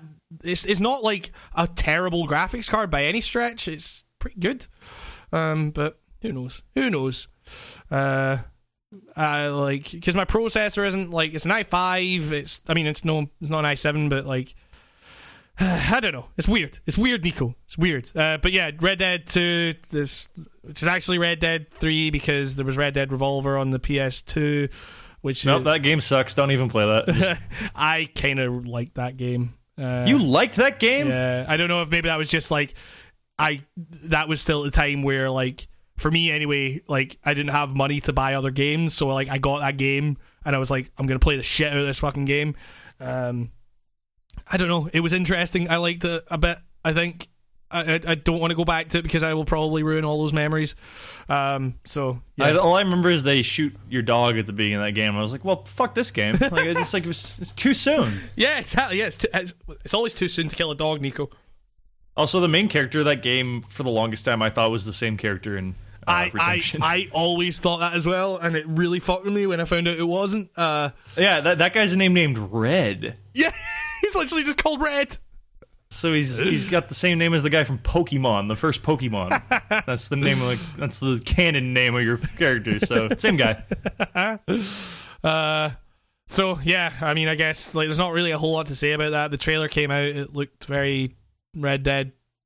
So if you liked Red Dead 1, I'm gonna go on a limb here and say you're probably gonna like Red Dead 2. Yeah, exactly. I mean, like one person like put it quite interestingly, though I can't remember who it was, but they said like like in GTA, like the kind of there's a certain fatigue, I guess, you associate with like everything in that game has to be like humorous and has to poke fun at the system or whatever. Like in Red Dead Redemption, you don't have that burden because it's like it's much more just about being out in the kind of wild, and like that might be refreshing for a lot of people, I guess.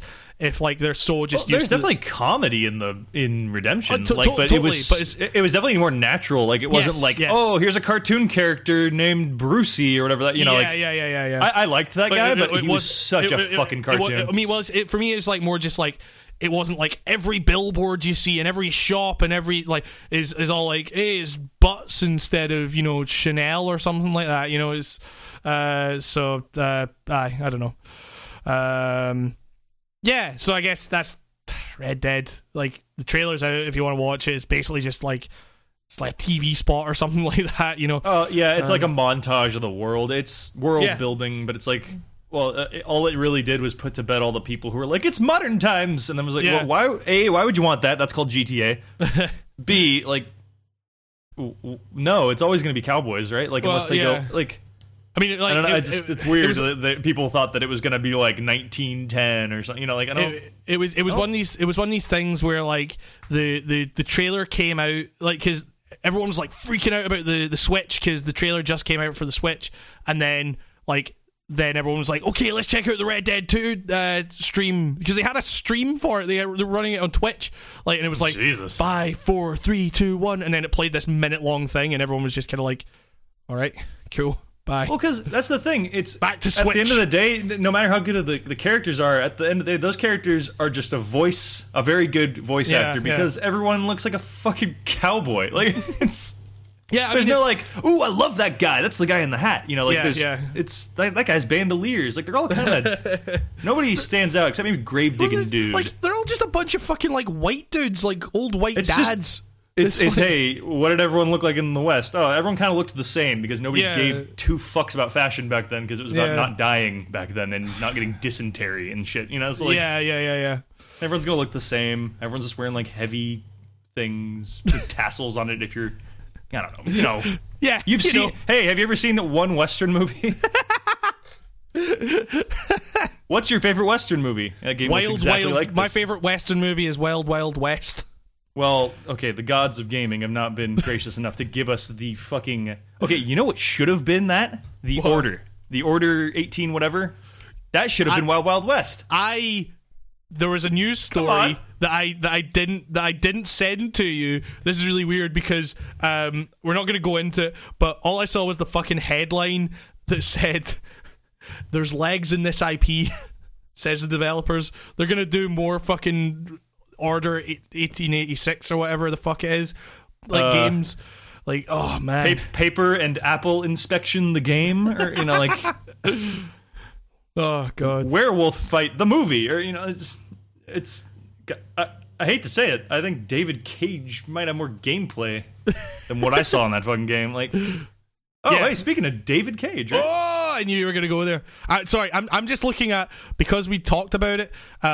Because we talked about Wild Wild West. I just searched Wild Wild West PS1, and lo and behold, there was a PS1 game of Wild Wild West. I need that. This looks fucking crazy. There's also a Fifth Element one too. Man, all these weird. Oh yeah, there's a Fifth Element game. Yeah, is this like a point and click adventure? Oh, what is this? What is going on? The cover of this game is badass with this giant steel W on the front, though. It's just like, whoa. But it's like they made like this weird jank ass fucking point and click adventure using on the PS1 using the Wild Wild West license.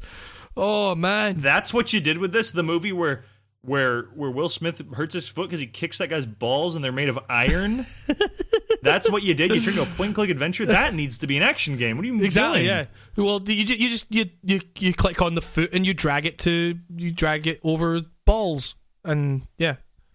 So that'd be amazing, actually. Okay, that's a redeemable scene, and that redeems the entire game if that's actually in there. Oh yeah. But speaking of David Cage, games should go beyond zombies and monsters, says David Cage. Okay, great. Is Beyond Zombies and Monsters a sequel to Beyond Two Souls? Beyond Zombies and Monsters, no matter what genre that is, I'll check that out based on the name. That's cool. Like, that's weird. Can you imagine if a game came out that is called Beyond Zombies and Monsters? Released in a black case? People will buy that. Like, oh, what? David Cage, can we put a towel in this guy's mouth? Or like, he's just always saying things. He acts like he's like a really, really like celebrated, loved filmmaker, and all he's made is like 3 subpar games. Like, what the thing is, like, I did that video on like ages ago. I did one on emotional experiences, and I put a quote in from David Cage to show how meaningless the shite he comes out. I'm just looking for it just now, and like someone commented on the video saying it's perfectly clear what he was saying, and I was like, no, it wasn't. Right, Eurogamer, right, okay. It's Citizen. Right, here we go. This fucking quote like sums up everything I despise about fucking David Cage. We want to use the camera to say something. If we're talking about emotional experience through storytelling, you need cameras to have a sense of emotion. What's interesting is this is something cinema did a century ago or less with Citizen Kane. He used the camera to tell the story and not just to show the story. That was hugely inspiring to filmmakers, and that's where we are with games now. Tell me that means anything. Like, David Cage, that was almost 100 years ago. But like, you need cameras to have a sense of emotion. What does that mean? Like, oh god. He just comes out with the dumbest shit, and it's like, and now he's fair still enough. David Cage, if there was no camera, we wouldn't see anything. So I guess it'd be a radio drama. You can get emotion out of a radio drama. Yeah, exactly. Like if you played a blind person and you fucking couldn't see shit, like that actually sounds like it could be way more quote unquote emotional than anything else, Yeah, and there are people who are like fucking blind, like can't see anything, and they play video games. So like, it's not essential, or like, no, okay, it is essential for the thing, but what he said is like not essential to any discussion. I think there's a tradition in video games that they should be separate from the real world and not talk about real issues or society and so on. I don't know where that comes from. I don't know where that comes from either, David, because I don't know what the fuck you're talking about, because like, head of game development says that games are doing something the same, so he's going to do something different with his game, and it's going to be better. Oh, God. But then it becomes a video game. But oh god, over the past few years I see more games creators thinking differently, realizing that films, books, poetry, any art form can talk about those issues, so why not games? Again, are we in fucking 2006? Like, dude, he's like one of those techno hippies. Yeah, dude, it's, this dude is like trying to like transcend like consciousness through a fucking video game, or like, I don't know. Yeah, I swear when VR got announced, I figured David Cage would be all up in its ass, like just like demoing shit left and right, and like, I don't know, like I thought it was going to be the season of Cage, but like all we got is this Detroit thing that's... With Fahrenheit, I was pitching a game that would be about interactive storytelling, about emotion, and things that no one thought could be in a game. Emotions? Dilemmas? Moral choices? Why would you want that in a video game? Today, you see emotions in every title, even action games. I'm not saying we invented that, but we believed in something very early on. Did this guy ever play an Ultima game? Did this guy ever play any adventure game on the PC from like the 80s onward. Like, what do you mean emote? Like, what? That's the thing. It's like because like I say, I did that video like pretty early on in the channel's life where I talked about emotional experiences and how that's a totally meaningless phrase because what emotions, like what, just saying emotions isn't enough. Like, you can have any emotions. You can have emotions at a bad game. Like, you can. Isn't a video game in general gonna be an emotional experience because the entire reason you're playing it is to have fun? Which that's an emotional experience. Anything you interact with in any facet of life elicits at least some form of emotion, even if it's total indifference. Unless you have like a mental thing where you like can't help but be apathetic, you know, or like something like that, then you like literally yes, like yeah. Like what he's saying is like, hey, your brain, you feel things. Like, yeah, he might as well just say you can see. I love this quote from I would love to make a game that everyone loves. Then stop making movies. What are you... Oh god, we could all make first-person shooters. Like what? Like why does he think that the first-person shooter is so devoid of any kind of potential for artistic, like, you know, merit? Like, surely what we've moved into is a space that suggests that any type of game can tell a compelling story. Like, it doesn't matter what the genre is. Like, you can tell a compelling story with a first-person shooter. Like, you know, He's doing that I hate David Cage so much when they try to put themselves above other game developers or like people in the scene. It's like he's only focusing on the games that are easy targets, and like obviously you can compare Fahrenheit to fucking Gears of War and like get like yeah, exactly, yes, yeah. Like Fahrenheit does look like Citizen Kane story wise next to Gears of War. That's because Gears of War is a bunch of meatheads going, oh fuck, and then like chainsawing shit. And even then, Gears of War is far more emotionally satisfying. It's far more. It's far, Gears of War wins honestly, you over, and there's characters you love. Yeah, exactly. Gears of War is better written than anything David Cage has ever done. Like, that's Marcus Phoenix is a character that will be remembered in video game history. Probably not forever. He's not that crazy good, but he's played by a very good voice actor. But Nico, remember that he was the face of the 360 for a bit. Like, but Nico, remember that guy that is addicted to VR glasses in Heavy Rain? Oh yeah, the guy who took the blue space drug. Hey, what about that one guy who's got amnesia and a gun? Every David Cage game. Hey, what about that guy who wakes up and doesn't know where he is, so he calls out a name over and over or something? Yeah. Or hey, what about that one where he didn't ask to like be in this crazy mixed up murder case, but he is anyway? Like, come on. See, that's the thing. It's like it's the same thing that like we talked about earlier pissed me off about the whole Mafia 3 discussion, because it's like it puts games in this position where it's like these people are infantilizing video games in a way that like mainstream media doesn't do anymore. Like, it's, you know, because they're saying like, oh, you know, we need to talk about these issues, without seeming to realize that games are talking about these issues, and they're doing it in ways that are far more effective than anything David Cage could ever do. Like, it's, I don't know, it really gets to me, like, in a way that most things don't. Like, I really have an issue with David Cage. Like, I want to play Detroit Become Human to see where he fucks up, because he's gonna fuck it up. You know. Well, yeah, that's the thing. As much as we like, I don't think we like David Cage. Or I don't think this podcast likes David Cage very much. But like, I've played all of his games. Well, actually, I haven't played Omicron crazy David Bowie Trip Fest game or whatever. Like that thing actually, that's like the most interesting thing he's done to me, and I haven't played it. What the fuck? Like, damn, I actually gotta go check that out. Like, I totally forgot that existed. Wow. Oh god, that's weird. But yeah, that just like Heavy Rain. I make fun of that game all the time. That game wasn't bad the first time through. That was a cool experience. Yeah, Jesus, yeah. I just said it, but like, but I didn't feel emotionally invested in Heavy Rain, because at the end of the day, I felt like I was watching a movie. Yeah, exactly. I literally watched a playthrough of that game, and I was like, there's some interesting things to this story here, but it largely fucks up a lot of stuff. And even that wasn't that good, because it was like, you'd be, he was like, oh, well, any character can die anytime. And, in a movie, you kind of sometimes wish you could do like, oh, fuck this guy. Well, let's just get rid of him now. And so I did that once during Heavy Rain, and it doesn't let you kill your guy sometimes. Yeah. It's only specific things that the game doesn't, like when you try to veer off into traffic in that one mini game, you get like a couple like freebies in that one. Like, yeah. Certain ones are just like, oh, you're fun. Like, yeah, exactly. So it kind of does take it away from you. It's a fucking interactive movie, which he saves himself by calling them that on all these Wikipedia pages I've been looking at. I guess David Cage's Wikipedia like smells of him typing it.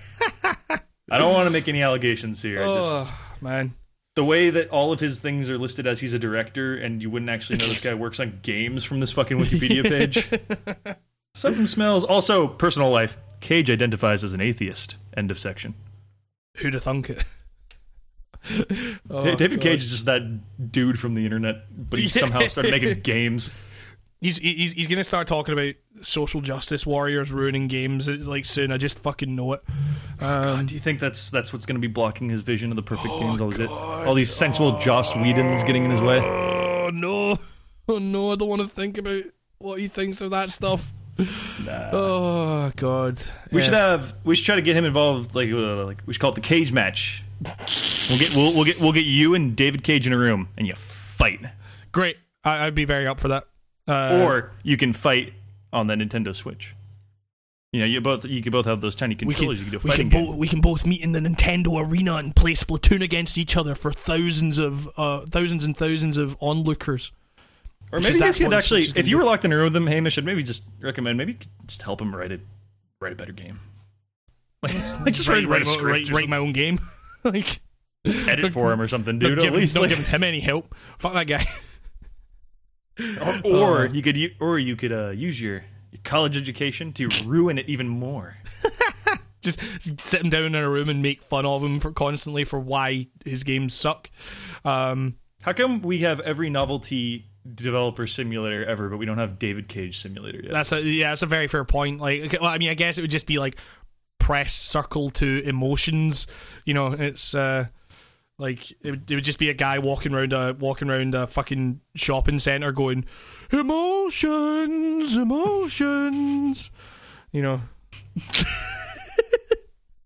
I've just realized that we've like done significant firing of shots at Sean Murray, David Cage, the Writing on Games cast, making Todd enemies Howard. wherever we go. I mean, might as well just top it off. Hey, fuck you, Peter Molyneux. Like, Todd Howard. I'm Todd Howard. I'm scared of the big media outlets. Todd, I'm not going to do that voice. I'm just going to keep making fun of your mountain quote because that's still a funny one. That's classic. More or less because he pulled that quote out of thin air, like, again. Like he kind of did that in his explanation of Fallout 4. Like he didn't say that, but he did say like you can go there, and it's like, yeah, we already know that. We can go anywhere in any game. Like, come on, we build our own games now. What are you, Sean Murray, trying to blow our minds with shit that already blew our minds in 2008? Like, what do you mean? Like, oh man, my chest is getting sore. I'm gonna need to go soon. But all these visionaries are stupid. Yeah. They're all right. We'll keep playing their games. We'll keep playing their games until they get good, and then I guess we'll keep playing them. Yep. So there you go. I'm still gonna. I can make fun of you. I'm buying your game, maybe. I don't, like, not that I'm gonna steal it. I may request. I was not threatening you on air. That came off a little dark. Oh man. Cool. So that's that. We talked about David Cage. Then. The David Cage news that he's or as GameSpot calls him, Heavy Rain boss. He's the fucking the origami killer. I bet he kills kids. I bet David Cage actually kills kids. For legal reasons, I am now going to say that I don't actually believe that David Cage murders children. I was almost going to just yell out who the origami killer was, but I think everyone already knows, so it would just be crass to even do that joke of spoiling it. So it's just like, it's that guy. It's someone. There you go. It's the guy that it doesn't actually make sense that it makes sense if you play it a very, very, very specific way and get a very specific trophy, and then that's it. And then you're like, oh, well, that's probably how it should have gone. Like, there's one scene in that game, and it includes someone turning around a typewriter, then turning back around, and something has happened in the room. And that's when I go... You were not in that room. And someone did something in that room, and one of the people that did one of these things is someone you control, and it doesn't make any sense when you would have not seen them do... There's a missing time thing, and you're like, wait a minute, I was controlling this dude the whole time. How could this have... It's... if you're gonna go play Heavy Rain out of... bullshit is what it is, Nico. It is. It's called a... The technical term I was gonna say a Deus Ex Machina, shit. but nothing happens to save anybody or anything, so it's just, it's just bad writing, I guess. It's just a plot hole. It's called a horrible continuing... Wait, well, how can you even do that in a video game? That shouldn't even be possible. That should be like a thing that only happens on a real-life film set. Yeah, exactly. Like, oh, that cup's over there. Oh, man. Oh, I'm getting tired. Fuck me. I know, you're dying. Like, honestly, my chest is hurting. Okay, well, we'll do the classic news condenser. Okay. Hey, I hope you were looking forward to playing Watch Dogs 2 on PC. Because guess what? It's delayed. You're not gonna. Yeah. Or unless you're a really good hacker, I think. they've thrown down the gauntlet. If you're good enough to hack it on the PC, you can have it. So there you go. Start hacking away. The video game voice actors are now on strike because negotiations have failed on their we shouldn't expedite this one. This is actually like really important. It's because basically like I'd heard about it, but the first I actually like really looked into it was when Steve Bloom did that fucking recorded message. Steve Bloom, if you don't know, is the voice of Spike Spiegel in Cowboy Bebop, which is fucking great. So I was just like, I'm listening to Spike Spiegel talk to me about the terms that they're looking for, and this is fantastic. But he explains it really well. I can't remember what the site is. I think it's just something to do with Performance Matters. Matters Steve Bloom. Let's see. Oh fucking! Where is this thing? It's on the SAG-AFTRA website, the Screen Actors Guild thing. Where is it? No, it's not. Where the fuck is this? There's a recording out there of Steve Bloom talking about the things, and he's basically saying they're looking for pay. They're looking to get like pay on the back end of game sales like over 2 million units, because right now for like a voice acting job, like most of them pay on scale, which he says is like something like $850, which when you're working on like he the way he puts it, like he's worked on games that grossed in the billions and he got like less than $1,000 for it. And it's like but they're also saying things like, okay, vocal stress, like we don't want to do like vocally stressful things for more than 2 hours at a time and stuff like that. Yeah, that's totally understandable, because exactly. That's not the only thing those guys are doing that week. That's like the thing I think a lot of people don't understand about voice actors. I think people, like, you always see that footage of people, behind the scenes of a movie, and it's all these voice actors laughing and having a good time. I don't think it's always like that. Yeah, exactly, yeah. I think it's a very, very stressed game audio engineer dude ushers you into a room and, like, directs you a bit, but it's like... But also, like, even with, like, mocap shoots and stuff like that, like... Yeah, that's right. They have to start acting now, too. They don't have... like stunt coordinators a lot of the time, which seems really, really Who is unsafe. it? Nolan North does a lot of stunts, or is it or the other guy? Shit, sorry, I always forget his name. Troy Baker. Yeah, Troy Baker's like he's someone pretty big, actually. Technically, he's the body movements of. It's not Nathan Drake, is it? No, it's. No. Or wait, sorry, that's Nolan North. Is Nathan? Yeah, Drake. Sorry, I'm getting all these guys mixed up. I know, like, one of those guys is the character, like, physically is him, too. And, like, that's... because Troy Baker did the mocap for Joel in The Last of Us. Yeah, okay, so that like, Joel, like, people like Joel. You know, like he's a good dude. I haven't beaten Last of Us, but I like him from like the few hours I spent. And that's the thing is like that guy becomes a character. You know, like he's a guy, and when he's the voice and the guy moving, and just that almost makes him an actor. So like totally. Probably view him in that light if you're not gonna like. I don't know. I don't get why voice actors look down on. It's just as hard as acting, I imagine. Totally. I mean, well, like the thing is like the voice actors are also looking to just like know a little bit about what the game's about before they go in and record lines for it, because you know they might be recording some horribly offensive shit or like that's completely out of context at that point. I can only imagine what Mafia 3 was like. Like for all those people who had to record all the racial slurs, like there's so many different voices yelling those. You imagine?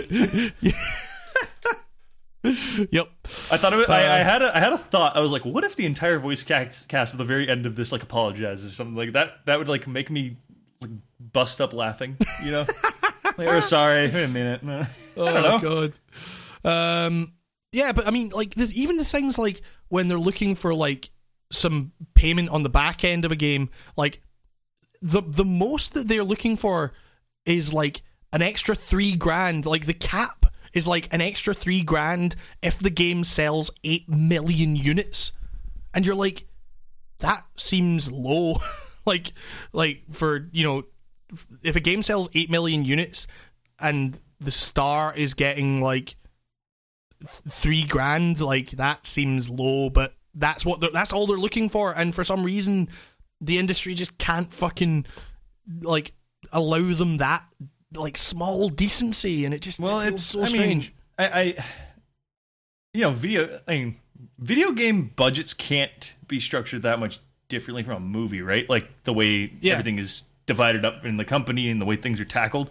Yeah. So, and like movies obviously pay voice actors pretty well, but I guess in movies you're going to see a movie some of the time because of the actor, and I guess you don't do that ever in a video game unless nobody's like rushing out to go get the new Nolan North game. Like it's not like that. Like I'm sure. I mean, he's a handsome fellow. He's got his fans, but nobody's like, he's so hot, I gotta go get this because I can hear his voice. You know, but I mean, but at the same time, like the voice actors are integral to, like often they're integral to the enjoyment of a game. You know, and it only seems right that they'd be treated and paid fairly. Like, so I don't know. I think it's like you're getting like the left brain people versus the right brain people, because you're getting a bunch of people who are feeling like, well, why should these guys get a bunch of money? I just coded the whole fucking game, you know. And it's like, true, yeah. That's like asking a robot to ask what a painter thinks, you know. It's like it's two different. I'm not calling those guys robots, but you know what I mean. It's like it's two different worlds and two different minds. Like you, but it's also like just like for like one, it's not you versus them. It's like, but also. Like if you have an issue with how much you're getting paid compared to someone else, then like if you feel like you're being treated unfairly, then your issue is not with your colleagues, like it's not with like the people that you're coding the game with or whatever.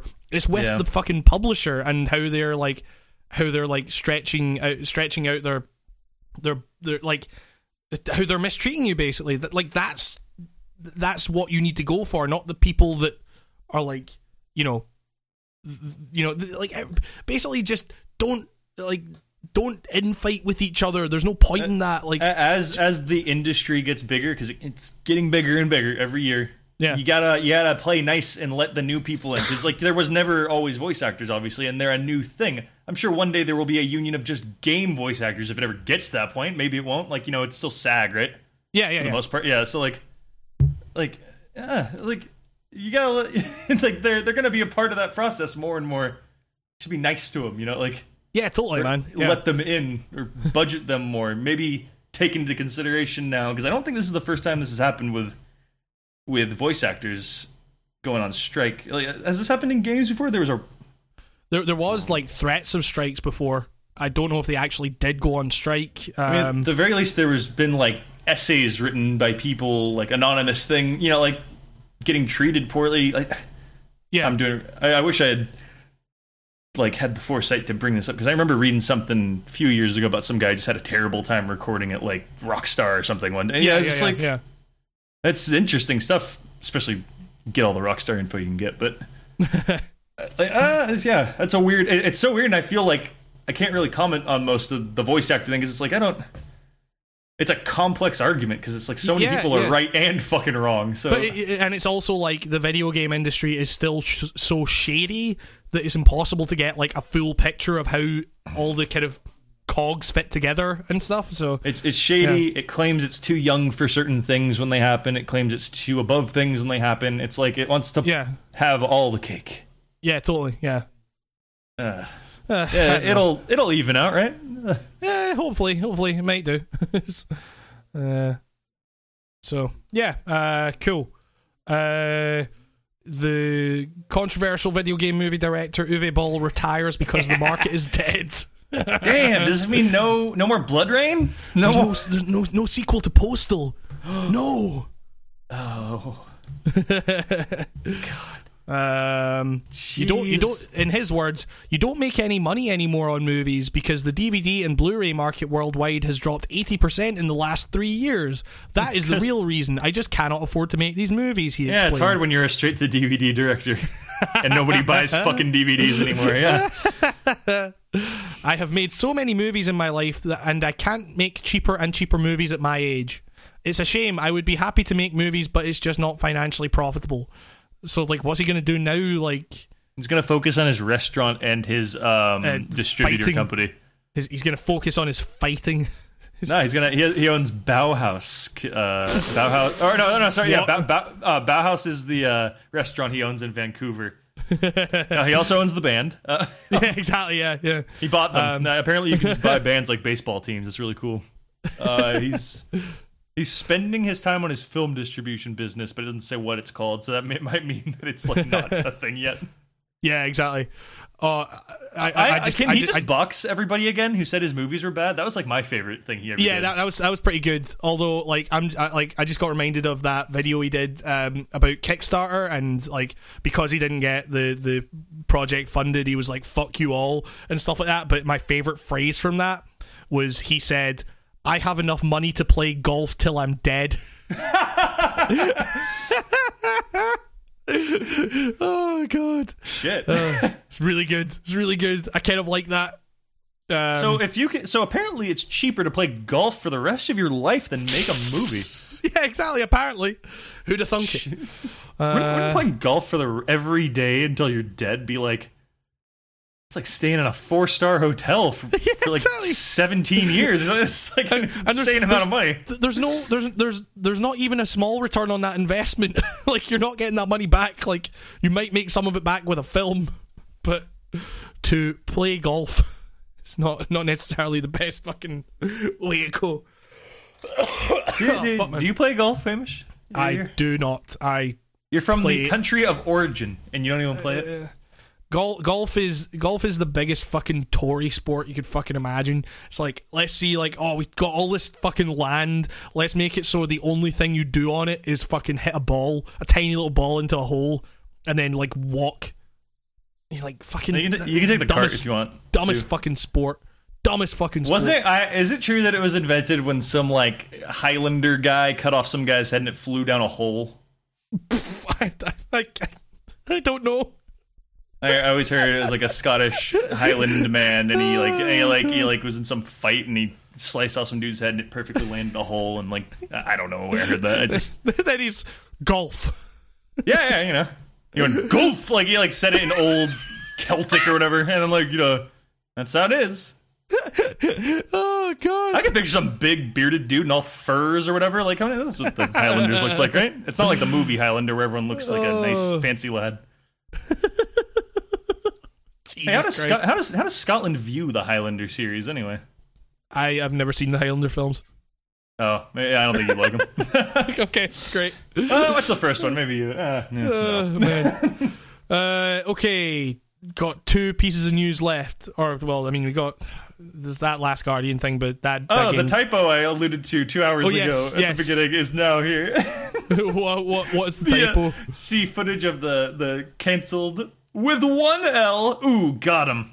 Look at that. That game's never coming out. Ooh, supposed to be a professional news outlet. GameSpot. You can't spell canceled, right?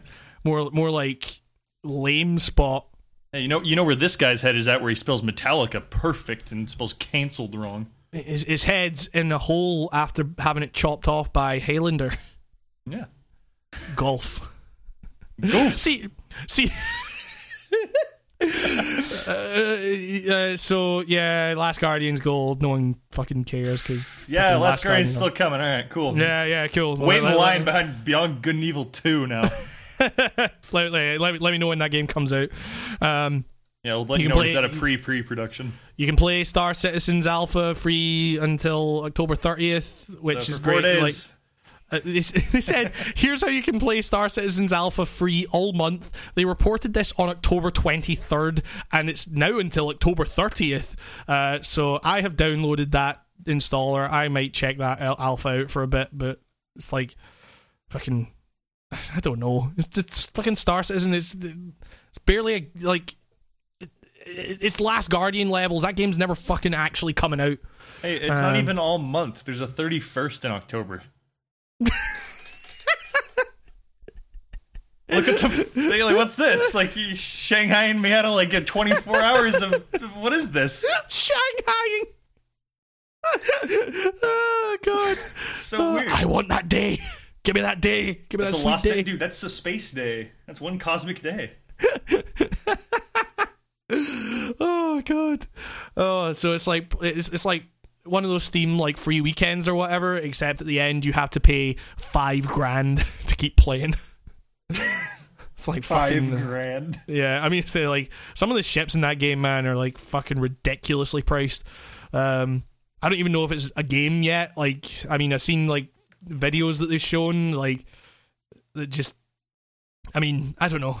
That game at this point, like that game needs to like do something in terms of actually releasing itself. There was like a fucking like someone actually wrote on Kotaku, I think there was like a 15,000 word piece on the kind of troubled development of that game, which I haven't read, but apparently is really great. But I'm probably never going to have the time to actually sit down and read that. Yeah, it's Star Citizen, man, weird one. But now the final piece of the news puzzle. The Iron Curtain of censorship has fallen. We have. Oh wait, no, I wasn't even thinking about that one. Oh, I thought you were talking about Red Faction. Yeah, Red Faction. You can play that in Germany now. Great. I've heard it's good. I mean, yeah. It's well. Once you figure out that the kind of destructible terrain stuff is nowhere near as deep as they had you believe, it loses some of its charm. It's like a 15-year-old game. You're being mean to this game for, but it's physics engine. What are you talking about? No, I'm talking about when it came out. I played that game when it was released. When did Red Faction come out? Like 2001, I want to say. It's a pre Half-Life 2 world. I can see that. It's okay. Yeah, 2001. Yeah. No, the news that I was referring to. You can now see footage of a cancelled Metallica video game. We talked about Metallica a lot on this fucking podcast, Nico. Probably more than we imagined we ever would. Yeah, I don't think. So what's the footage? Like, I mean, like, what's the? It looks like I watched the footage and I don't know what it actually has to do with Metallica. Because it just seemed. I think I just saw interview thing with Lars Ulrich there. Wait, what is this? Come on. No, it's not. Yeah, this all just seems a lot like Twisted Metal, but maybe maybe you play as Metallica? Oh, this is all coming back to me now. I remember seeing a picture of this in a magazine. Yeah. Oh, yeah, this was just going to be some, like, licensed Metallica. Yeah. I mean, I vaguely remember a Game Informer preview back in the day being like, it takes cues from Twisted Metal, a.k.a. it's just trying to be Twisted Metal. Yep. Takes cues from, huh? Damaging. I'm watching Twisted Metal right now is what this looks like. Damage Inc., which is also the name of a Metallica song, would have featured a day-night cycle. Just in case you didn't know, nerds. Like, Exactly. Jeez. God. Oh, I feel like Damage Inc. is well known. yeah, I mean, like, I don't know. No, they're showing off like they're showing off like Photoshop, like what the fuck? Like, yeah, they're showing off like assets like isolated and stuff. This is like someone got this, like someone just. I mean, like, yeah, it just seems to be that like this, like these guys like are video game preservationists, and like so they just got a hold of this footage and just put it out there, like, which is cool, I guess. Like, I'm looking at some concept art from it, which is which is James Hetfield looking kind of like Vulcan Raven mini, like, and then Kirk Hammett wearing like the fucking cyberpunk ass jacket, with a fucking eagle on his head, on his shoulder. Oh god. Oh man. Or no, it's fucking Vulture. And then there's some dumb car with coffins strapped to it. Oh god, this game. This looks like it had all of the things. Well, actually, I mean, when I look at the cars, it's like, what the fuck is this? None of these look like Metallica. I'm watching a guy drive a semi with no back on it. Like, was that Metallica? I don't know. Now I'm seeing windmills. I'm seeing a casino. Right. Lots of broken down casinos in this game. Even in this trailer alone, there's like 7 unique ones I've already pinned out. Like a big building that says "No God" spray painted huge on it. Oh man. So you play as some dude running around with a gun, but he doesn't look like anybody. Maybe you just play as a generic Metallica fan. Maybe you create your own Metallica member. Oh fuck. Okay. Cool. It's funny when you first said this to me, I assumed it was gonna be like Metallica Rock Band or something. You know, like just like who cares about footage of this? It's just like Rock Band.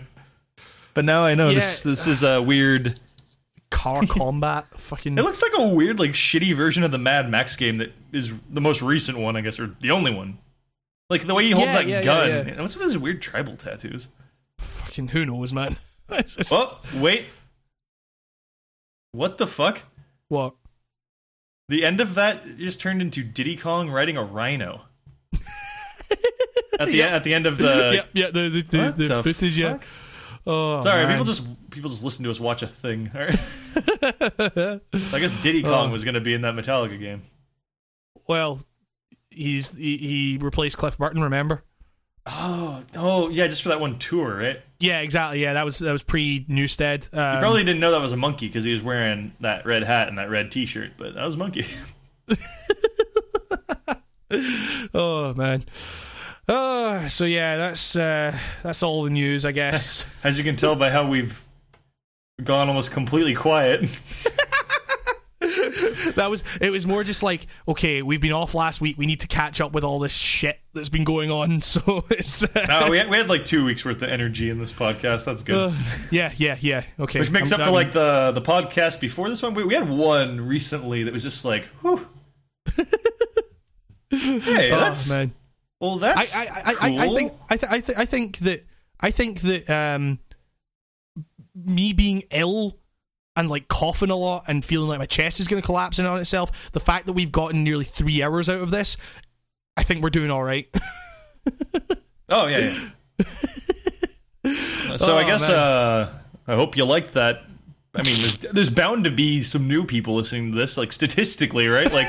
Yeah, sure. Well, I mean, like the increase in subs means like at least like 1% of those subs are now going to come over here. I mean, somebody clicks links. Last time I checked the stats, there did seem to be at least a little spike. So I think we're getting there, Nico. We're gonna. You know what? I'm absolutely really happy with my complete ignorance to this podcast's like progress or anything. I have no idea how many people listen to this ever, and it makes it so nicer. Yes, exactly. Yeah, I mean, it's not, we're getting like a couple of hundred downloads an episode, so it's that equates out to like 10 people listening all the way through. Hey man, I don't do it myself with certain ones. Like there's like probably 2 podcasts I actually sit all the way through. Yeah, exactly. And then if they end, our podcast starts up, and then it's. Oh man, right? Okay, I'm gonna go get some medicine or something, or smoke some drugs. Smoke some drugs. So I just got offered my screen capture software for free for life. By who? By like a guy. Like I got a personal email to like my like my quote unquote business email, the one like I don't have signed up for anything except for like to talk to people. Like this is legit. Cool. Great. Okay, cool. Thanks. I'm happy for you, Nico. That was cool. Yeah, it happened live on the air. I just got a little So yeah, I've got free image or software capture. Cool. Thanks. Great. Thanks, John. That's the name of the guy. That was cool. That was a weird end to the podcast. All right, I'm gonna go record more footage of fucking a really bad game. Of a screen. Oh, I will. Yeah, I gotta get back to work on something. Something neat is coming this way. Something. I've got to finish work on the next episode of the show, which is coming this weekend. It's a spooky Halloween special. I'm not doing any holiday specials for the remainder of this year. I'm not going to promise any of that shit because I just know. If anything lines up, I'll film some festive shit to tack onto it. How about that? Great. Yeah, like Far Cry 3 is the perfect Halloween game. Also, Merry Christmas. It'll be all out of order. You can tell when I was working on bits of it. Oh man. Oh right. Okay. Cool. Well, I think that's a good stopping point. Yeah. Possibly the longest podcast we've ever done. I think it actually might be. I think that I think the longest one we did before was like 2.5 hours or something like that. So bumper episode. Yeah. Okay. Bye. What, to me? I thought we were done with the podcast. No, we're still going, Nico. We got to find a way to bring this home. We got to find a way to just bring it back round and just bring it home and give the people a nice like round stopping off point where they can just get off and be like, yeah. Make sure you guys go to Dr. Agan Bourne, a man who is writing out en masse as we speak, or actually since yesterday, he's writing out a bunch of sick, doctor's notes so you can skip school to play the remastered Skyrim. So, get it, Dr. Agenborn, though? But, like... oh, fuck. Sorry, actually, that went over my head the first time I read it, because I called him Agenborn for a second. Fucking hell. Yeah, pretty clever there. But right. Oh, God, I hate video games so much. That's been your goodbye, goof. That's Nico's naughty send-off there. Yeah, thanks for listening. I guess go play the new Dark Souls DLC. I didn't hate it like Hamish does. Shit. Don't play it. Delete Dark Souls. Don't play It's the worst. It's the worst game. Hamish, Play. Hamish, you're gonna go look at your sub count right now, and it's gonna go down to like 8,000. And we haven't even posted this podcast yet. That's how they know. For next week on the Writing on Games book club, everyone needs to play True Crime Streets of LA. Oh, right. Okay, I'll be there. Yeah, exactly. Right. Okay, cool. This has been the Writing on Games cast. Thank you very much for listening, and we will see you next week. Bye. Mwah. Mwah. Mwah. Bye. Adios. Oh, God. I love how every episode of this podcast ends with me just laughing at your